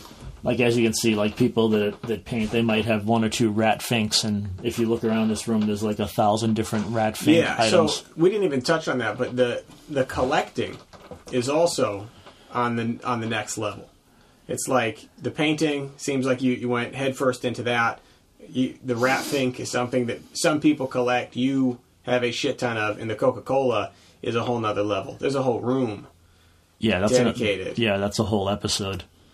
It just got out of hand. We had a game room at our old house, and we bought a Coke machine and a case of Coke and a sign, and a few years later we had a room that was completely full. It just got out of hand. I don't know how to explain it. It just happens. And over time. down in the kitchen, my wife collects cows. Our kitchen is full of cows and hood milk and Borden's milk, and it just gets out of hand. And you just go places and you find a piece here, you find a piece there, and Yeah. you know. Same with bicycles. When I was a kid, I always wanted a Schwinn Stingray with a shifter and be cool and do skids and pop wheelies, and I couldn't afford one. They were too much money. And then even 10 years ago, I still wanted one. They were still too much money. And now that I'm making a little bit of money and I have some mad money, now I bought one last year. And then this year I bought 3 or 4 more. I was going to say, I saw multiple, though. Yeah, there might be like 20 of them now. They stack up? They stack up. I got to the point where Sue would come home and find bikes that weren't here. Like, she didn't know where these extra bikes came from. Downstairs. Oh, we had that one. That one was there. Yeah, so it just gets out of hand, so... I don't know. But it's all displayed nicely, which is a good part. Yeah. It's not just sitting like in a giant pile in the corner of the room. Well, it was last week. We just revamped this room. Oh, well, it's looking good now. And like that bookcase This you room see is there, much different from when I was here last weekend. that bookcase that you see there, we went and bought that from a widow had that. Her husband was a collector and he passed away. So we bought that whole menagerie of different things. Oh, all those things you bought with it. Everything. We bought the bookcase and everything in it. Wow, that's cool. And a couple other pieces over here. Some rare items that were, Ed Roth custom model paint and things like that. Damn. And then while we were there, we were talking about collecting, and I told her how I was a bicycle nut. And then she's like, "Oh, I got a bicycle out in the garage." I'm like, "It doesn't have a banana seat, does it?" She goes, "Yeah." I said, "It doesn't have a shifter, does it?" And she said, "Yeah." Well, now that bike is in my garage. What are the fucking odds, huh? Another shifter bike? Yeah. So while we were there, I bought that, and I knew what the bike was worth. Yeah. So I knew what I wanted to offer. I wanted to go in low, but I didn't want to insult her, and I wanted to close the deal. So I offered my amount, and it was like American Pickers. She looked at me and started laughing, and she's like, "Yes, hell yes, I'll do that." I'm like, "Oh, fuck, I went too high." You didn't even think about that. You instantly said yes. Yeah, then you just She immediately... was going to throw it in with a bookcase. Yeah. Shit. She's like, get this thing out of here.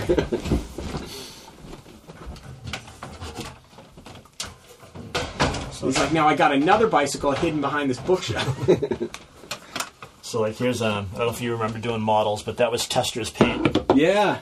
So that was Ed Roth custom paint, the guy that created the Rat Fink. Yeah. He would sell that at the hobby stores. Cool. No shit. So that was Roth custom paint. So she had this box that's a case of that paint unopened. The hobby store never opened it, and they got Ed Roth to sign the box. Wow. So just to find the box is Wow. rare, but then to find that is even crazier. And then they also had like cans of the paint. So to find one of these cans of paint is like a treasure, and one in a lifetime find. Dude, Yeah. they signed these too. Yeah, she had 4 of them, and they're all signed. Just things that you would never ever Holy find. cow. Yeah, the kind of thing where you wouldn't even know it was out there until somebody just has it for whatever reason. And Rat Fink was created by a guy that was a car builder, bike builder, pinstriper. His name was Ed Roth. And his first shop was right next to Disneyland in California. And he's there trying to work and have a good time and build custom cars. And he built a lot of bubble cars with the bubble tops. Yep. And he'd see all these little pukes walking by with the Mickey Mouse shirts. And he hated the Mickey Mouse shirt. So that's why he created the Rat Fink. The Rat Fink is the anti-hero. The dirty, sweaty Rat Fink. He's got the sweat things coming off. And he's got the same like jumpsuit over here. It looks a lot like him. So he's got the flies and the broken toe and the tail's got a tie on it. It's the bad version of Mickey Mouse. And he started selling those at car shows, and it went crazy and it went wild. And he made tons and tons of money selling the evil Mickey Mouse. That is so wild. It's so funny because I've heard this story before, but never like in a room full of Rat Fink shit. Yeah. And now I look at it and I'm like, that really does look like a cracked out Mickey Mouse. And then he started getting more and more popular because he built a custom car, and then Revell Models wanted to make a model kit for his car. Oh, man. So he built the Outlaw and the Beatnik Bandit, and they made Revell Models, and he made tons of money doing the model, and every time he built a new car, they'd want to do a new model. So over the years, he made tons and tons of money on models and rat so finks. many different models, yeah. So not to change topics too quick here, but as somebody who's never done pinstriping before, what kind of equipment would I have to get in order to get started in this kind of thing? You need to get a pinstriping brush, a can of one-shot paint, Yeah. some mineral spirits, and a DVD to show you how to do it, or go on YouTube. But the best way to do it is the Wizards DVD. So we're looking at, you guys can't see this, but we're looking at a DVD. Wizards is the name, Pinstriping Masters. We got the Dagger one here, and we got Scroll. Yeah.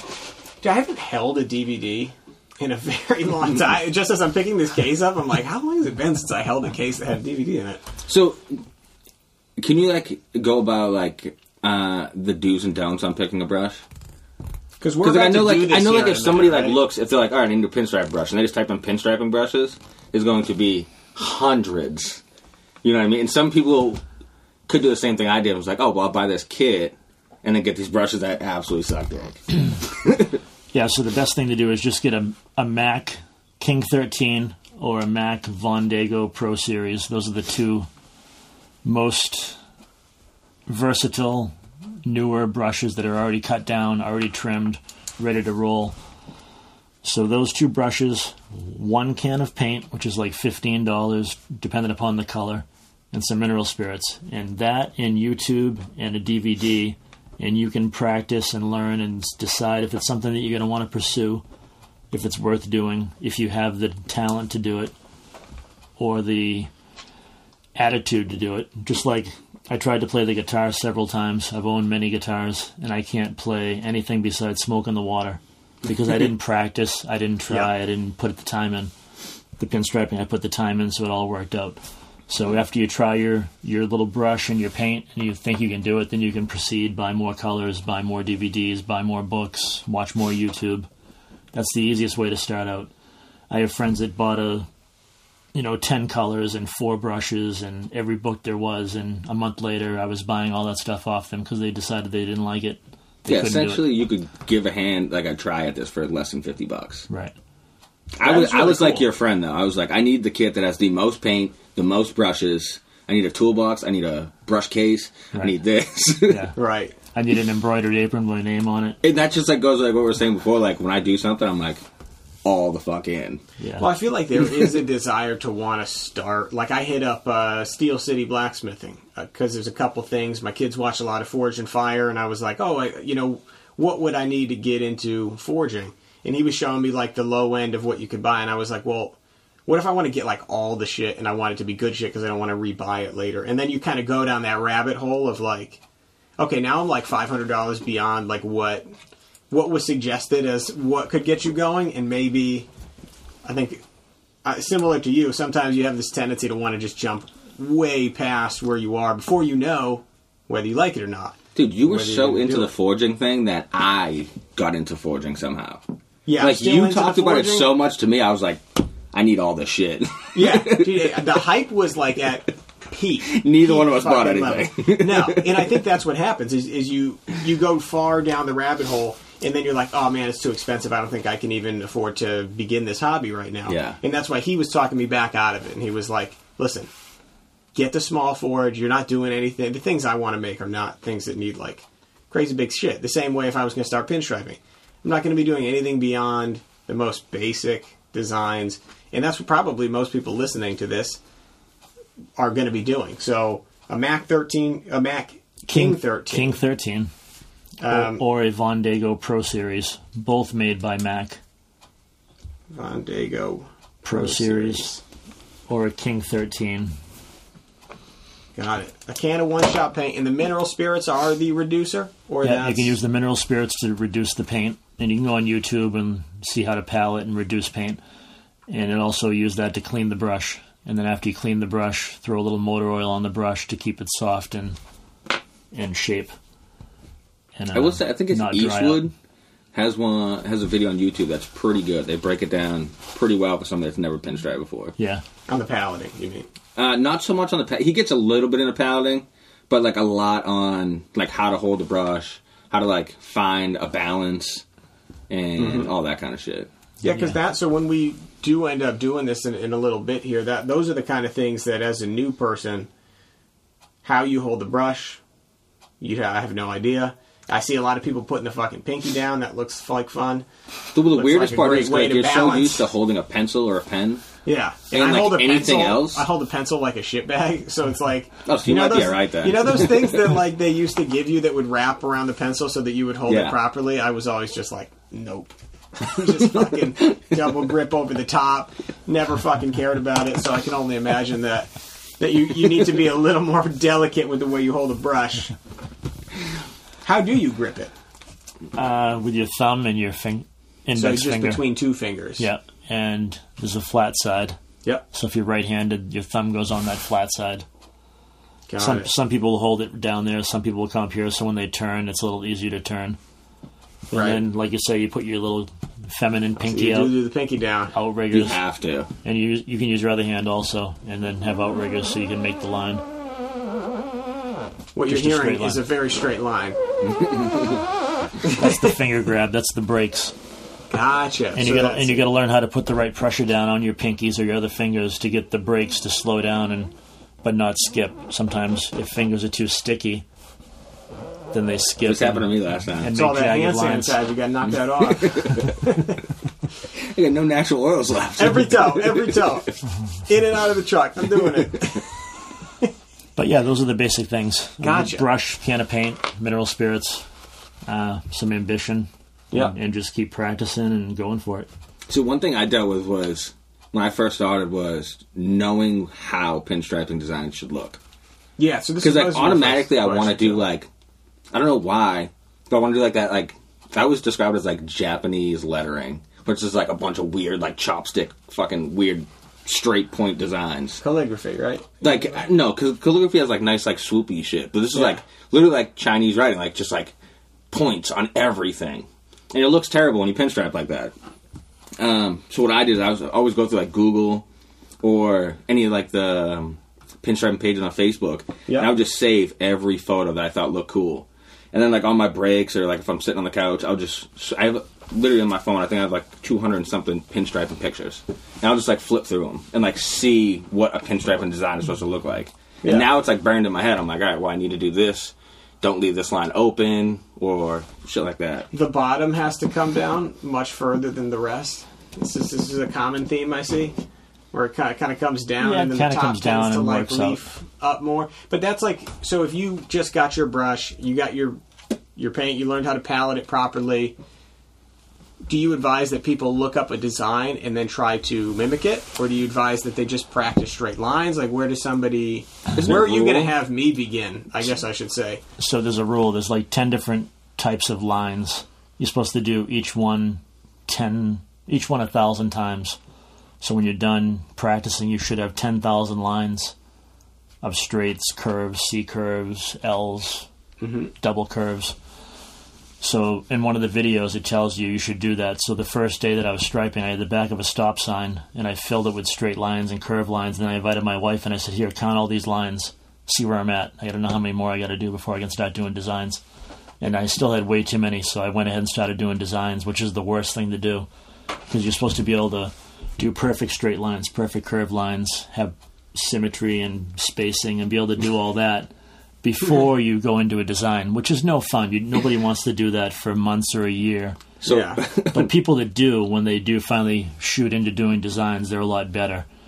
So I went into designs too early, so I had to go back, learn how to do some better straight lines and better consistency and line quality, and then go into the designs. So on the pinstriper pages on Facebook, you'll see people, I just bought this brush last week, I just pinstriped this bike, what do you think? And you can look at it and see 100 things that are wrong, and you got to tell them you need to just go do some straight lines and focus and settle down. People love being told those things, right? Yeah, it never works out. In the beginning, I tried to help some people, but some people you can't talk to some people.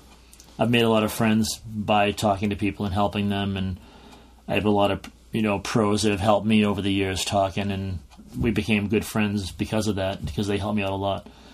So the biggest thing is if somebody in your area is a striper that is friendly and willing to show somebody new how to do it, that's a good way to learn. if they're willing to share their knowledge, which some are, some aren't. Most old timers that have done it for their career, they're not going to tell you anything.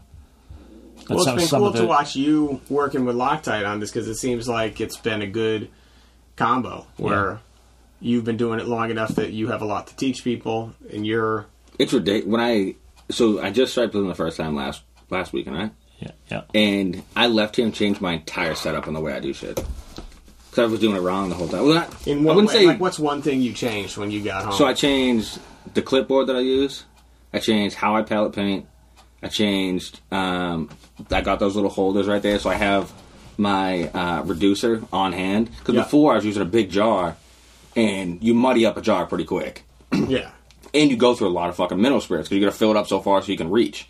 So I would tend to not reduce my paint enough because I don't want to keep going through mineral spirits. So I would just be painting dry. Right. He actually had me do some lines and curves before we even started design. And the funny thing about that is I seen this rule when I first started, like 1,000 times for each line. And I was like, listen, I ain't got the time for that shit. Boom, whack out a fucking panel. Yeah. And like, but what if I'm a natural? Yeah, exactly. And so I will say I've never done the 1,000 lines thing. I do try to, like, before I do a panel, because I don't do it every night like I should, I will always try to whack out like 10 or 15 of each before I paint. That I can just get like in the rhythm again. Yeah. But I think he's right. If I did the 1,000 lines, I think I would be further along than I am now. I think that I have to feel like everybody who gets into this thinks to themselves, like, the only way I'm going to find out if I'm a natural at this is if I stop doing these straight lines. Somebody actually commented on the post that we did, like, watch Grease be a fucking natural and kill this. I don't think that exists, though, with something this delicate. Right. You know what I mean? Like, so I thought maybe some people learn faster, but you wouldn't, if you've never held the brush. I thought because I tattooed before, yeah, for like 5 years, I was like, this is just like fucking tattooing. Yeah. No, the fuck it's not. Anybody that thinks that, no, it's not. But I would love to meet the kind of person that actually does the 10,000 lines and doesn't, like, for a minute, just think to themselves, I could probably go right into this. Like, who is that guy? You imagine doing the 10,000 lines and be like, this isn't for me.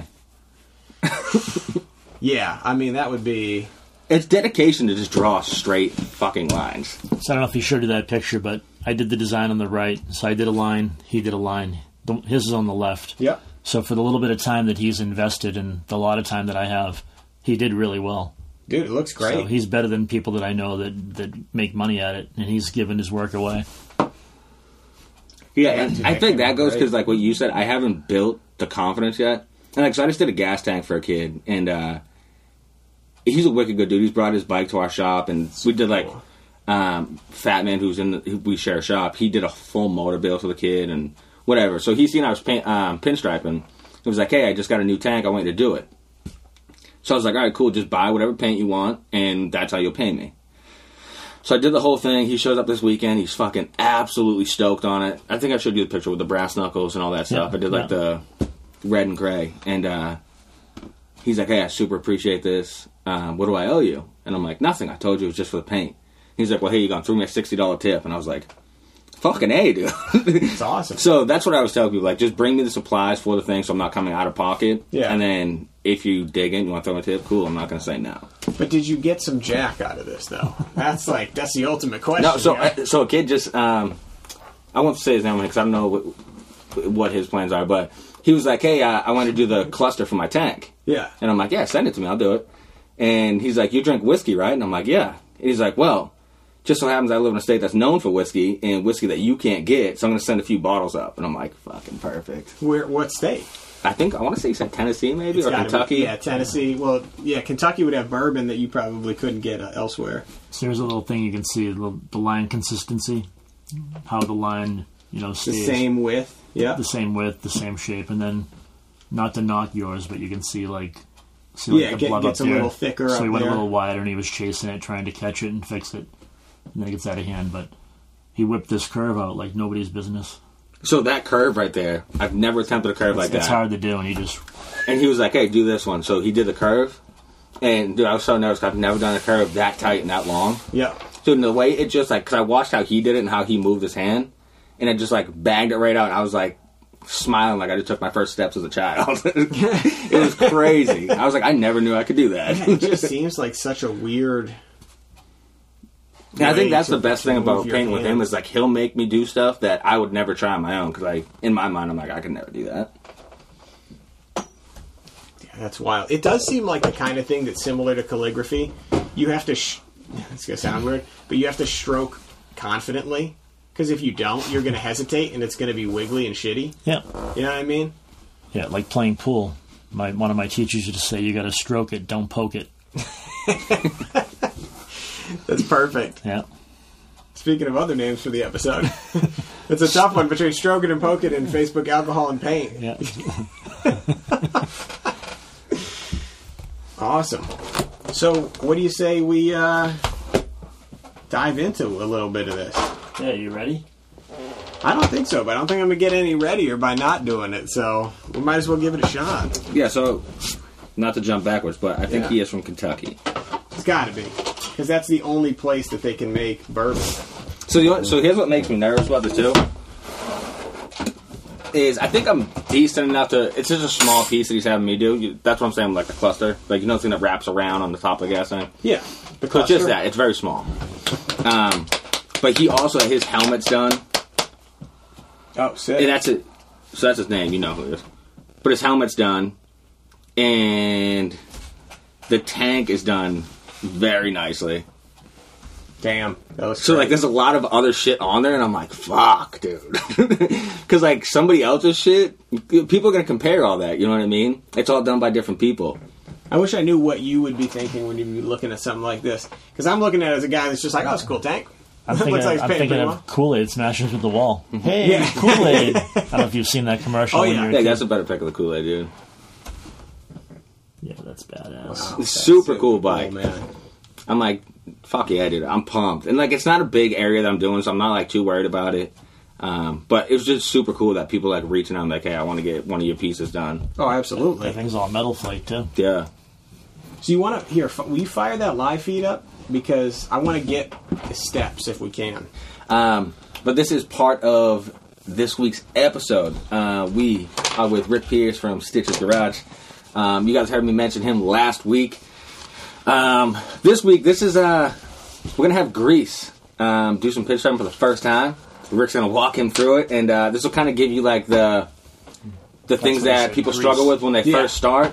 And I see. Yeah, man. Yeah. and Rick will tell him like how to correct those problems that he's having, blah blah blah. So it's like kind of a way to walk somebody new through. You guys can watch it live. So, without further ado, let me flip this thing around. We want to show you guys the whole thing. I love that color. So right now we're just running the brush through there, filling it in, getting it in. They call this paletting. Gosh, and this is just the paint with no... That's just the paint. No reducer, no nothing. That's reducer in there. Gotcha. And this is what we were saying. The guys in the live feed haven't heard the episode yet, but we were talking earlier about using only a small amount of reducer as opposed to putting a ton of it in there, or like dipping it directly into the fucking reducer can. Right. So you're not contaminating everything. That makes sense. So get it all loaded in, then give it a test drive. See how it feels. Try to pull a line.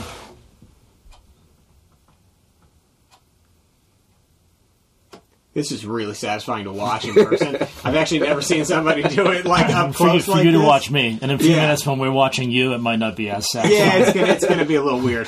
Satisfaction level low. And then you just try to do another one next to it. Try to keep the same spacing without moving the panel. That's a good point. Do you like tape the panels down when you do? No, so this is the problem I was having last. Remember we were talking about the sticky fingers? Yeah. This is what the sticky fingers is when you're trying to pull and it's like jerking the panel. And that's when you get like the weird bumpy lines and shit. Gotcha. Got to adjust the brakes, like you were saying. So this would earlier. be It's the this would be like one part of doing the 10,000. like the 10,000 thing. That's So what I'm explain like. to the people listening to the live because they didn't hear that part.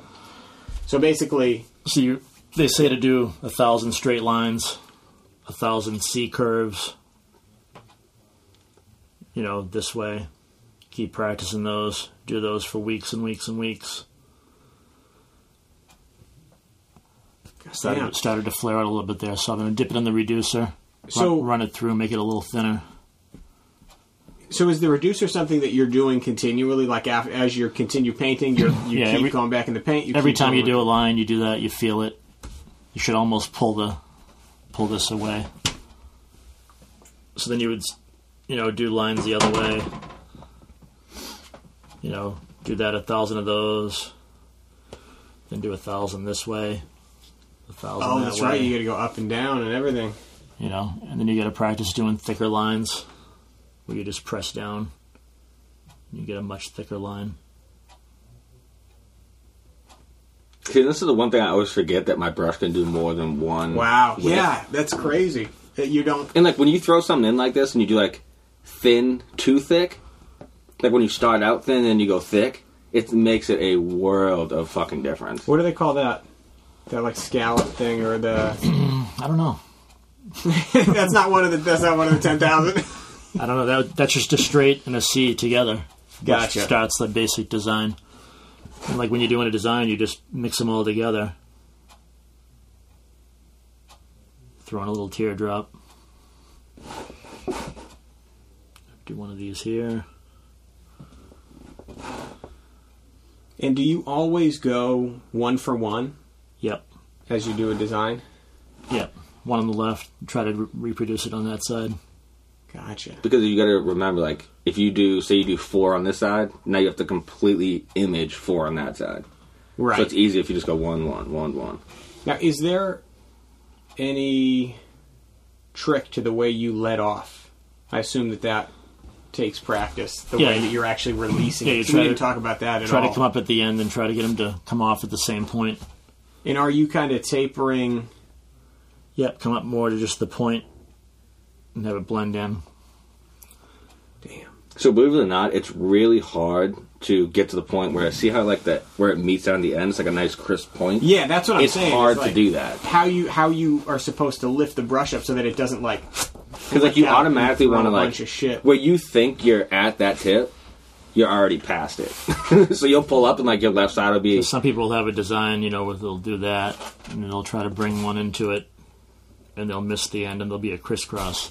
Like they totally missed the target. Yeah, they just didn't see it. And then you just replicate it on the other side and go past the other one. No, that's when you start over.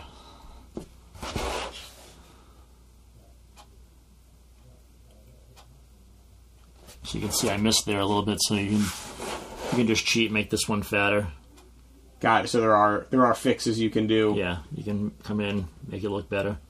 You wouldn't know the difference. Someone that That's knows right. Yeah, would you're be looking like, at that now. Someone would be like, "Oh, they made it thick because they missed." That's what I mean. Only the pinstripers that are familiar with it would know. So once you practice all the lines, and you start throwing all these lines into a thing, and then you have a design. And you just practice and do it every day for years and years and years, and you can do, better, more accurate ones that look better. Right, doing all sorts of different ones. And now, have you ever, sure, it's happened, just dragged your finger across a paint line that you made, like, elsewhere? Oh, yeah. Yeah, you'll be doing something, if you wanted to, like, make this, say you're going to do a design that went out farther this way. And then you come in and you're like, oh, I'm going to do one of those over there. And, you got your fingers down, you're going right through, and then, boom, you're done. Yeah, and you're like, fuck, I gotta start over. Yeah, you do one of these, and then... and then you redo the whole thing. And you hope that nobody watched you do it. Yeah. Then you just grab your magic eraser and go right at it. And... Oh, wow, it comes off really fucking easy. Yeah. Yeah. I didn't realize it's like a whiteboard. Yeah, exactly. So if it's a car or a bike that has really nice gloss, clear... you can do that. It comes right off, start over, no harm, no foul. So what happens if you get, like, pretty decent into it, but like you said, you're pinstriping outside, and it's hard as fuck, and starts to, like, halfway set up? Yep, so it's drying faster. Then what's the move? You got to work faster. Like, this paint would dry up, you got to throw this paper away, pour new paint out, start over. But what's the move, like, if you mess up? Like, how can you erase it if it's already starting to tack up? You're pretty much fucked at that point? Yeah, you're fucked at that point.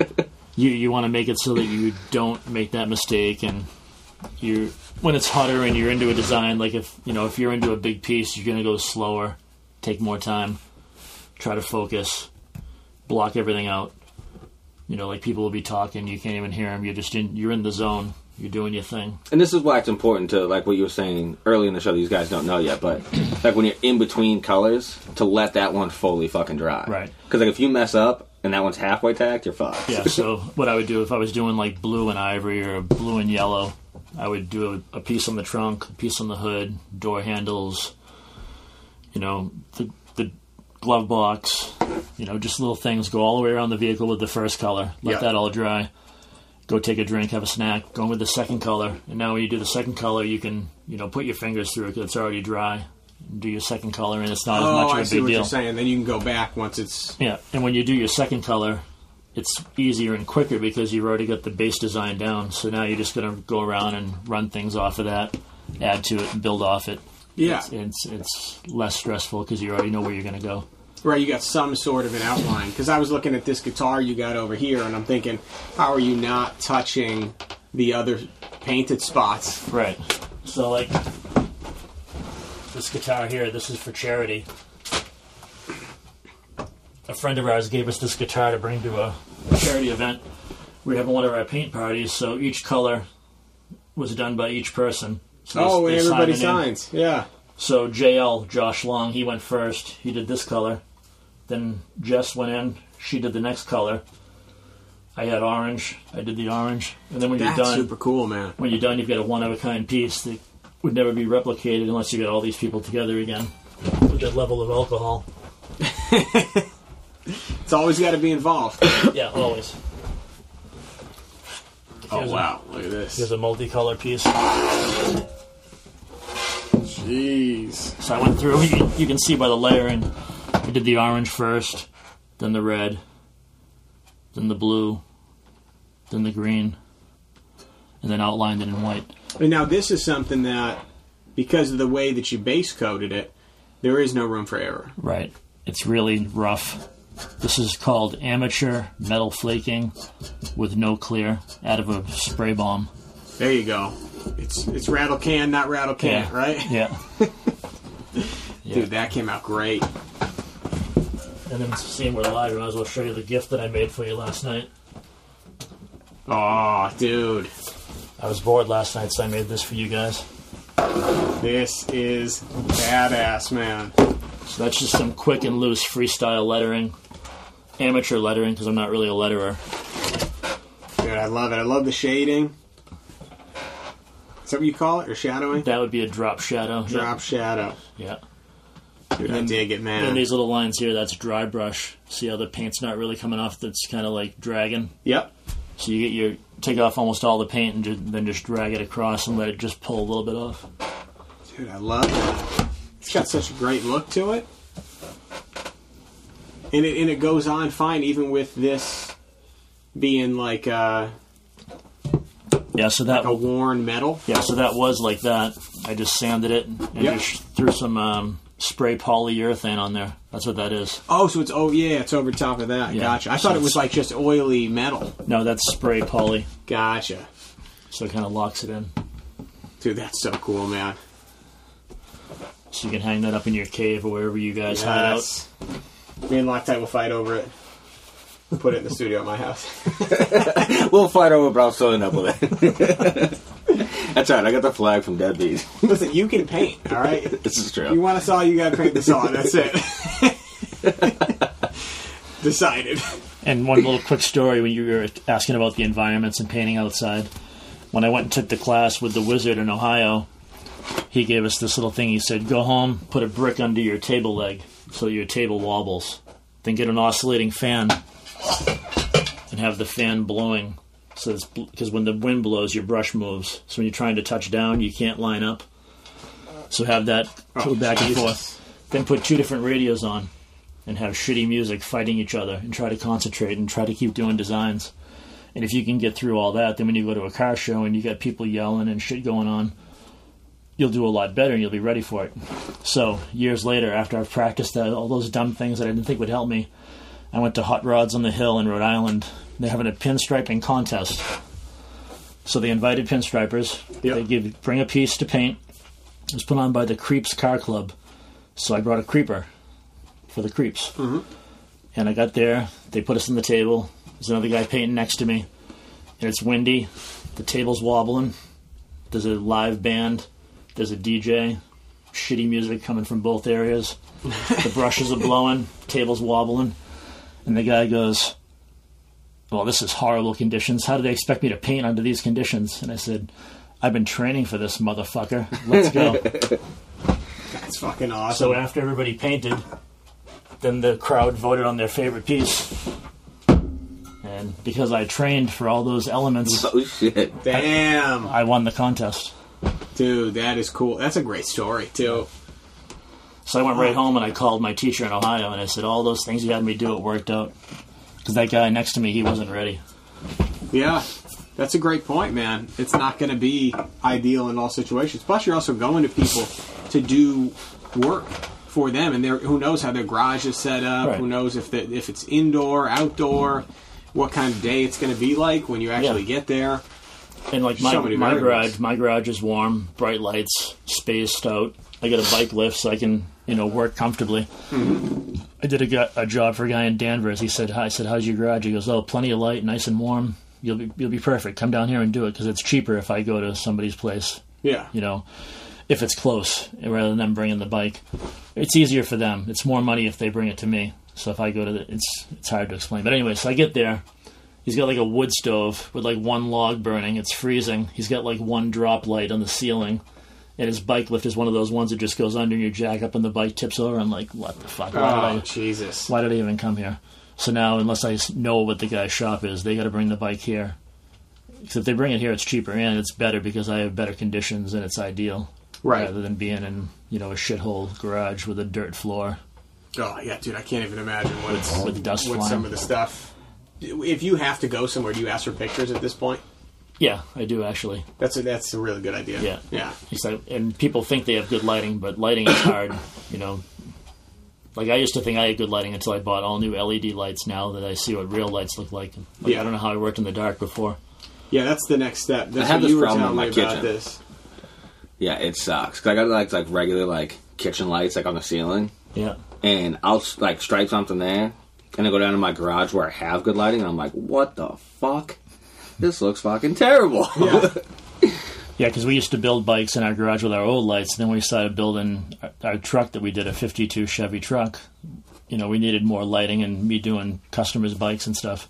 We went and bought all new lights, and I'm like, I don't even know how we did shit before. We were working in the dark. It was like caveman style. Yeah, I feel you on that. I got to get on that game in my garage. I got one good light. Dude, you get them right at Walmart for like $23. Do I have to wipe this thing down, or what do I do here? Yeah, we'll give it a wipe. Give it a little Windex job. I just paint over there. Yeah.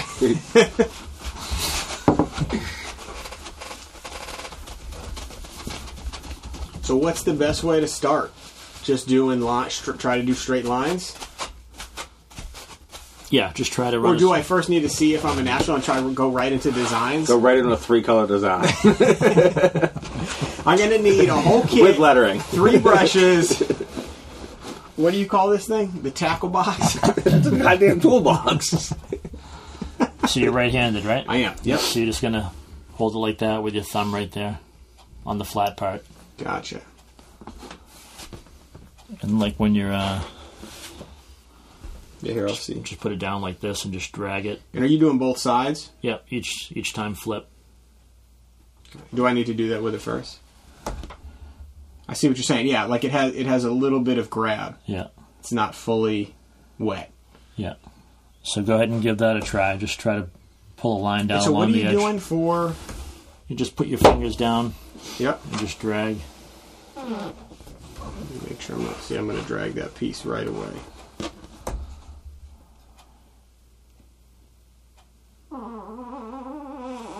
Is that fun for everyone to hear? Is everyone enjoying that sound? Fun for the whole family. Am I supposed to go and dip it each time? Yes. I've already made a mistake. Yes. We'll let it slide. Getting a little squiggly there, a little Yeah, I know. I'm telling you, that's the confidence a thing. little drunk driving. I got to get drunker if I'm going to drunk drive like this.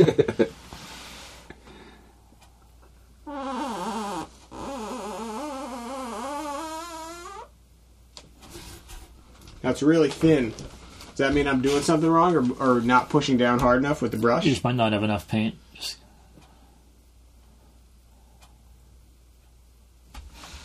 I see what you're saying too, Loctite, about pulling the piece. Yeah.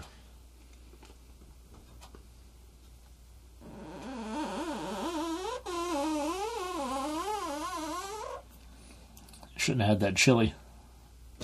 People say that a lot, like shitting yourself on air. Best part of the podcast.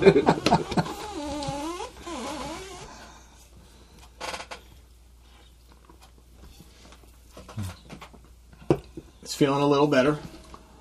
Starting to get there now. For the people that are listening, without being able to see what's going on, we're working on some straight lines here. Trying to I get forgot we were recording the podcast at the same time. Yeah. Yeah, for these guys listening, all you can hear is a fucking squeaking ass sound. Grease is pulling his first lines. Just the consistent squeals. I feel like you need like a... Which I must say are not terrible. The thickness is pretty decent all the way down. It's tricky to get the... What I'm trying to figure out is how much angle you should have, or should it be... Or you just dragging kind of like that. You see what I'm saying? For the people listening, I'm trying to basically... Whether you just touch the tip and pull that, or you want a little bit of bend and drag in the actual brush. Yeah. Uncle Jesse says 5 strokes in and he's already better. Wish it was that way with my wife.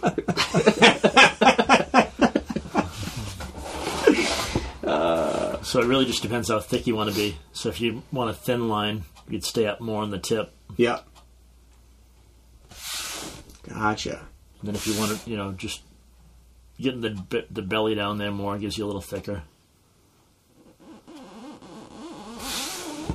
Then if you really go hardcore and went all the way.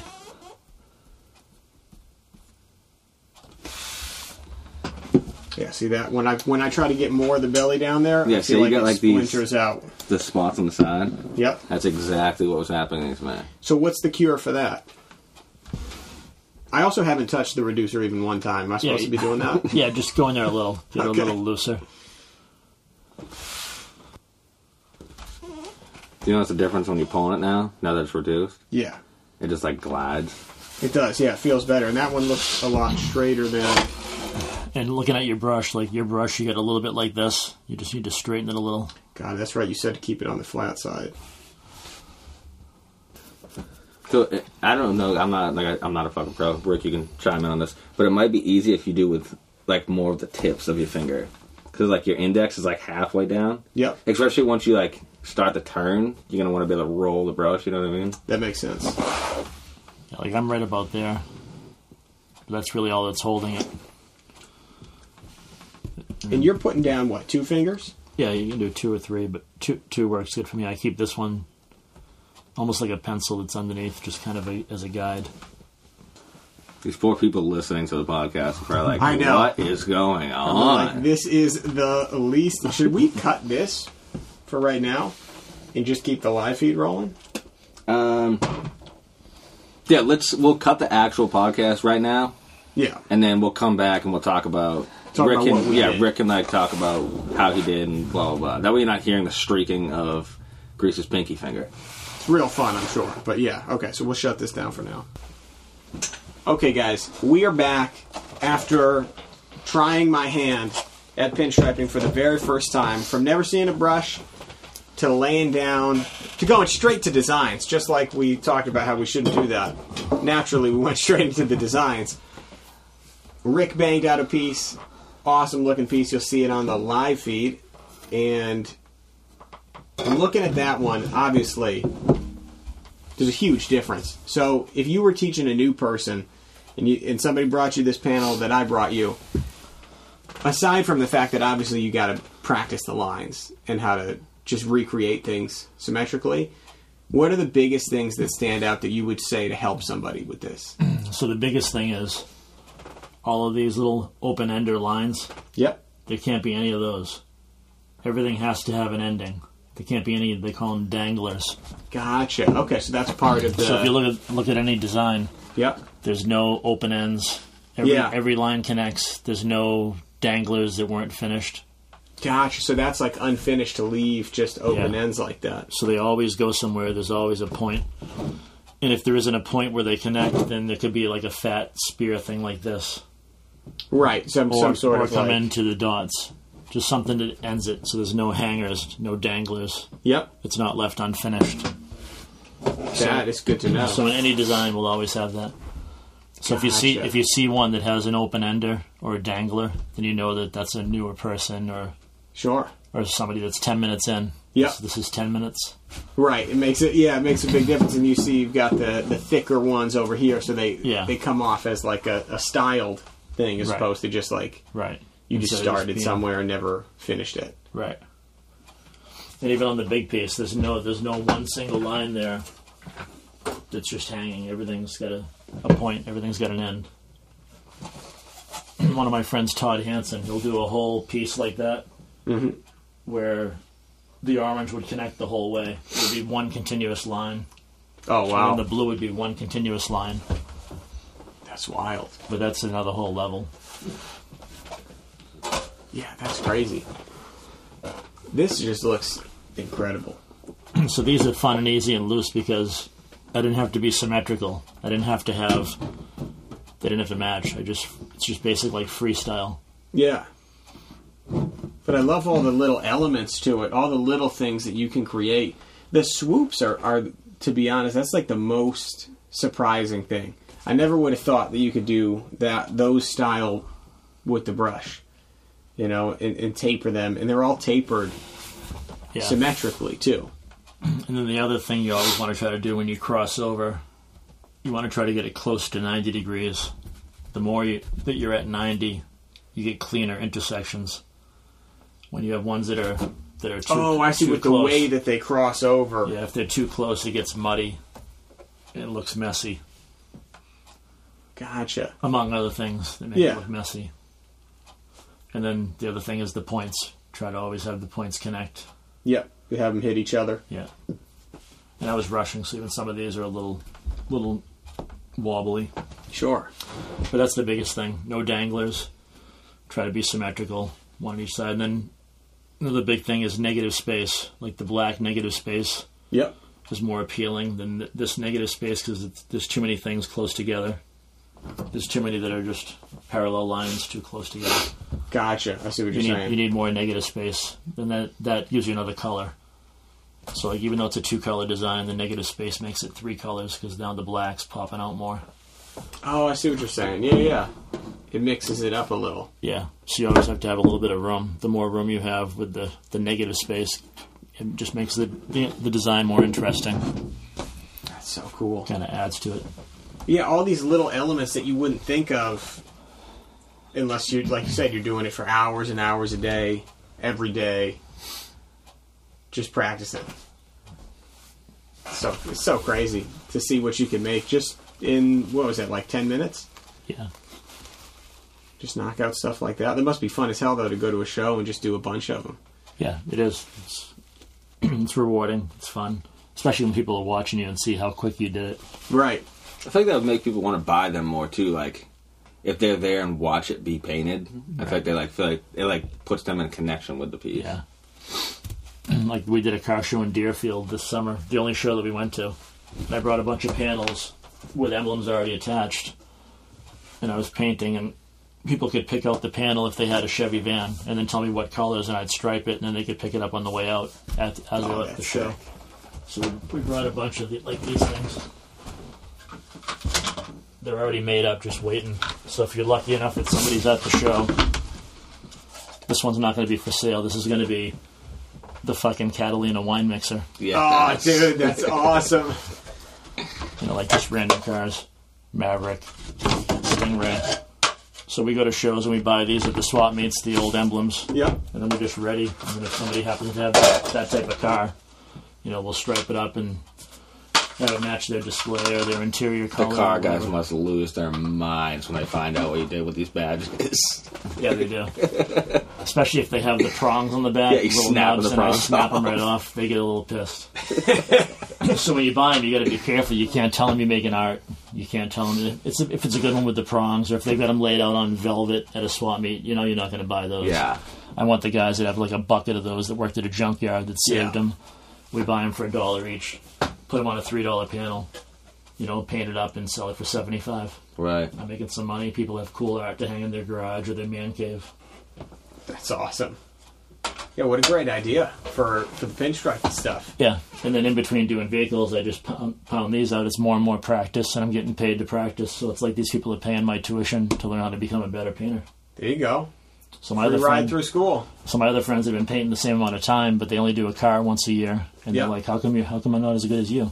Well, you're not doing shit. You're watching TV. Right. You're not hustling every day doing the practice stuff. But it's cool, the design, or not the design specifically, but the project ideas that you have that are, like you said, paying for the time, paying for the practice, paying for the materials. And it is cool stuff that people want. It's not just like throwaway stuff that you're doing on like what I'm doing here, where it's just a panel, you're just practicing, you're turning the practice into profit. Yeah, one year it was a Black Friday sale. I had to go to Kmart at like 6 in the morning. Oh boy. Or like one of those Christmas sales at a certain time. I filled my shopping cart with 10 can openers. And people are looking at me like, what the hell is this guy buying can openers for? Yeah. They were like $5. But I brought them home, Striped them up, pinstriped them, and then brought them to shows, and people are paying $50 for a striped up can opener. Dude, that's awesome. And they love it. And it brings the hot rod stuff into their kitchen.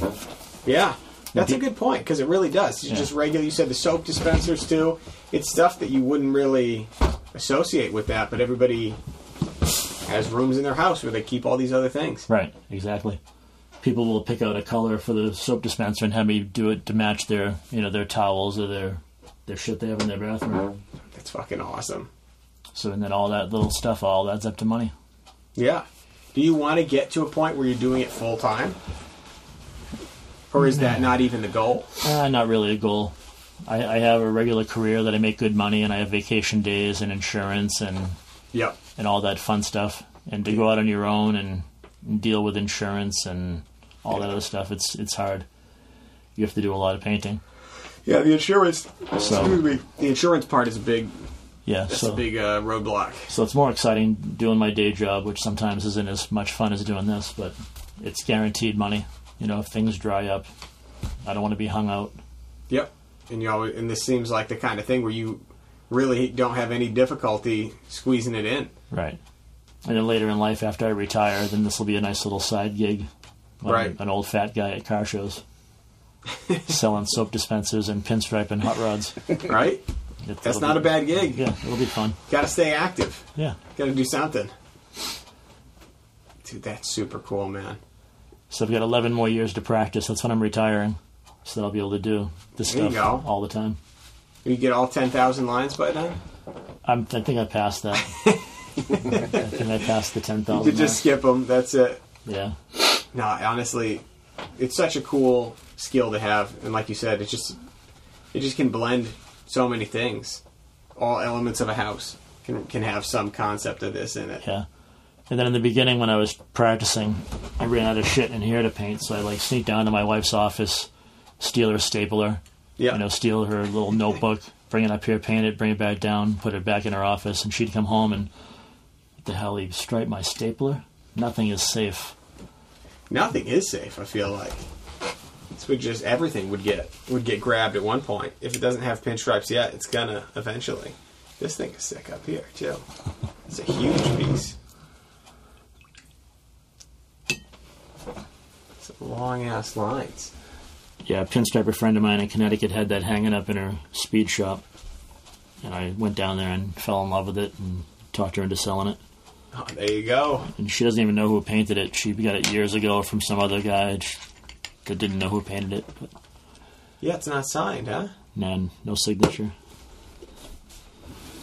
But I also just found out. I didn't even know about Hot Rod Jen. Never heard her name before. Yeah. And literally, I think the next day after I left your house, one of my buddies hit me up and was like, "Hey, you got to check this chick out. She has a podcast. Her name's Hot Rod Jen." I was like, "Oh shit!" So for anybody that wants to check that out, apparently she has her own podcast. Yeah, and she's on Instagram and Facebook. Her real name is Jen Thomas. I'm actually friends with her. She's really cool. This hubcap here she did. And I got a piece downstairs, and she did that orange thing with the wings. She's a phenomenal artist. And she's very helpful, showing people how to do it. You mentioned the Eastwood thing on YouTube. Yeah. She did a few of those also. Another thing to remember is getting into everything. Is don't drop the clothespin. Oh, did it fall in the spirits? Oh, you gave him the brush, right? Yeah. Okay. I wiped it down. Well, he pitched that out. Want to run through these sponsors real quick? Yeah, let's do it. So, you see first that little, up, what do you call that? Segue. Yeah, see the segue? That was I like it. First up, we got Steve Rinella. You know he's all. Do you even listen to this podcast? Not anymore. God, I already heard all the hunts. You already hate hunting. It's everything else. You hate hunting now? I just don't. So his podcast, I don't dislike his podcast. Oh, you better just. But I heard about fucking Long Tong Patelis or whatever, and dude, Yanni, he's the best. There's nothing wrong with him. It's just like I feel like I've heard a lot of the stories already. I also watch his show, so like I get it, and I like the show because I can see. Rob the Crazy Gentleman, if you're listening, you better write in and tell Grease that Steve Rinella is God. Listen, I've listened to probably 100 episodes of that show. You need to listen to more. I don't think so. I like the. The visual show. My point was that he appreciates a good segue. Yeah. So he would have been proud of that segue. I'm sure he would. We should write in and let him know. Then we got first up B3, a.k.a. Babes, Bikes, and Beards on Instagram. Once the weather warms up, there's going to be bike nights galore come this spring. So make sure that you are following Babes, Bikes, and Beards. They're out of the Chelsea, Massachusetts area. So hit them up, get on the Slack team, get on the calendar, and let them know that we sent you. Next up, we got Hypnic Jerk Customs out of Australia. The man behind, I used to say the taillights, but now he's got taillights, headlights, jockey shifters, points covers, and a bunch of other stuff that he's rolling out pretty soon. So go to Hypnic Jerk Customs. How do you spell Hypnic? It's Hypnic, jerkcustoms.com. Check out what he's got going on. And if you didn't catch it, go back a couple of episodes. We had Cam on the podcast so you can hear the story of him going full time. Next up, we got Steel City Blacksmithing. The homie just got set up in his brand new shop, slowly getting it decked out. And he is, I'm pretty sure he's already swamped with a bunch of orders, but he had time to get those keychains done. So we're going to be finding some unique ways to give those out, originally for the Made in the USA giveaway, but we got more keychains and we got entries, so we got some kicking around. So we'll be raffling those off pretty soon. He's also doing the, oh, hold up. I got a fucking ad read on this one. He sent me a quick message that I don't want to forget to read because I told him I would this time. Okay. So he's just finishing up with those hammers, the Traffic Cop hammers, and the girl who did the leather sleeves is Pork Choppers Leather on Instagram. Her name is Terry. So if you like her leather work, hit up Pork Choppers Leather and Steel City Blacksmithing. They are selling a combo product, this Traffic Cop hammer, twisted steel hammer, all custom leather work. It looks fantastic. So head on over there and check it out. Next up, we've got Stay Strong Co., LLC. You have the read on this one? I sent something over. Not pulled up. I sent it to you. All right. I texted it to you in pseudo. We'll get it out of there. All right. Stay Strong Co., artist of custom multimedia crafts, home goods, fabricated parts, and hot sauce. A.K.A. The Shit is the name of the hot sauce. Absolutely fantastic. Damn good. And I'm not even a hot sauce guy, and this thing changed my mind on it. So hit up Stay Strong Co. on Instagram. Solid dude, solid products. And get yourself some fucking hot sauce while you're there. And then last but not least, we got Deadbeat Customs. The homie Steve, the man who created the Deadbeat Retreat, where all lowlifes go to die. Steve carries a little bit of everything from Dyna shit to chopper shit and some of the best riding gear on the market. Make sure you get over to deadbeatcustoms.com and use lowlife at checkout. Perfect. And then we've got Faro Fabrication for all of your welding needs out in Londonderry, New Hampshire. Shop is open. Also, mobile operations still rocking and rolling. Got one more trip to make on Kenny's XS. Get that thing all buttoned up. If you got a project that's in need of repair or you need something fabricated, hit me up, farofabrication.com or farofabrication on Instagram. And then, last but not least, we got the Unicorn Ranch. Conveniently located at the Unicorn Ranch. And we do everything vinyl, from shirts, hats, koozies, cups, whatever the fuck you need, we can make it happen. Yeah, that's it. Hit us up. Follow Unicorn Ranch on Instagram. And, yeah, that's it. We're done. We made it. What else we got? I think that's all we got. So, Rick, to close this one out here, do you have any final words for anybody that's looking to get into pinstriping, looking to do a better job of what we just did over here? What advice would you have for somebody looking to jump into it? Just forward all of your questions to Grease. He can answer everything. Pretty much, bro. That's it. We got He's it all. pretty much there. Just go to YouTube, The Wizards DVD, or message me. I'm open to questions, answers, all that. I'll help out anybody. And your Instagram handle one more time, too. So I'll put it in the show notes, but just one more time so they know. Just my name, Rick_Pierce. Or hashtag Stitches Garage. Love it. All right. So, to close this one out, I will say 10,000 lines takes a long-ass time. Or you could skip that shit and go straight to designs. You came up with that quick. Thank you. I'm impressed. All right, Loctite. What do you got for these people? Take them into their Friday. I feel bad because now I know Stitch's wife is up here and I'm about to swear aggressively. Oh, no. She's got the door closed. Go for it. It's Friday, motherfuckers. Remember, seek out your local pinstriper and support, because that shit'll have you looking good like you're getting dressed for court.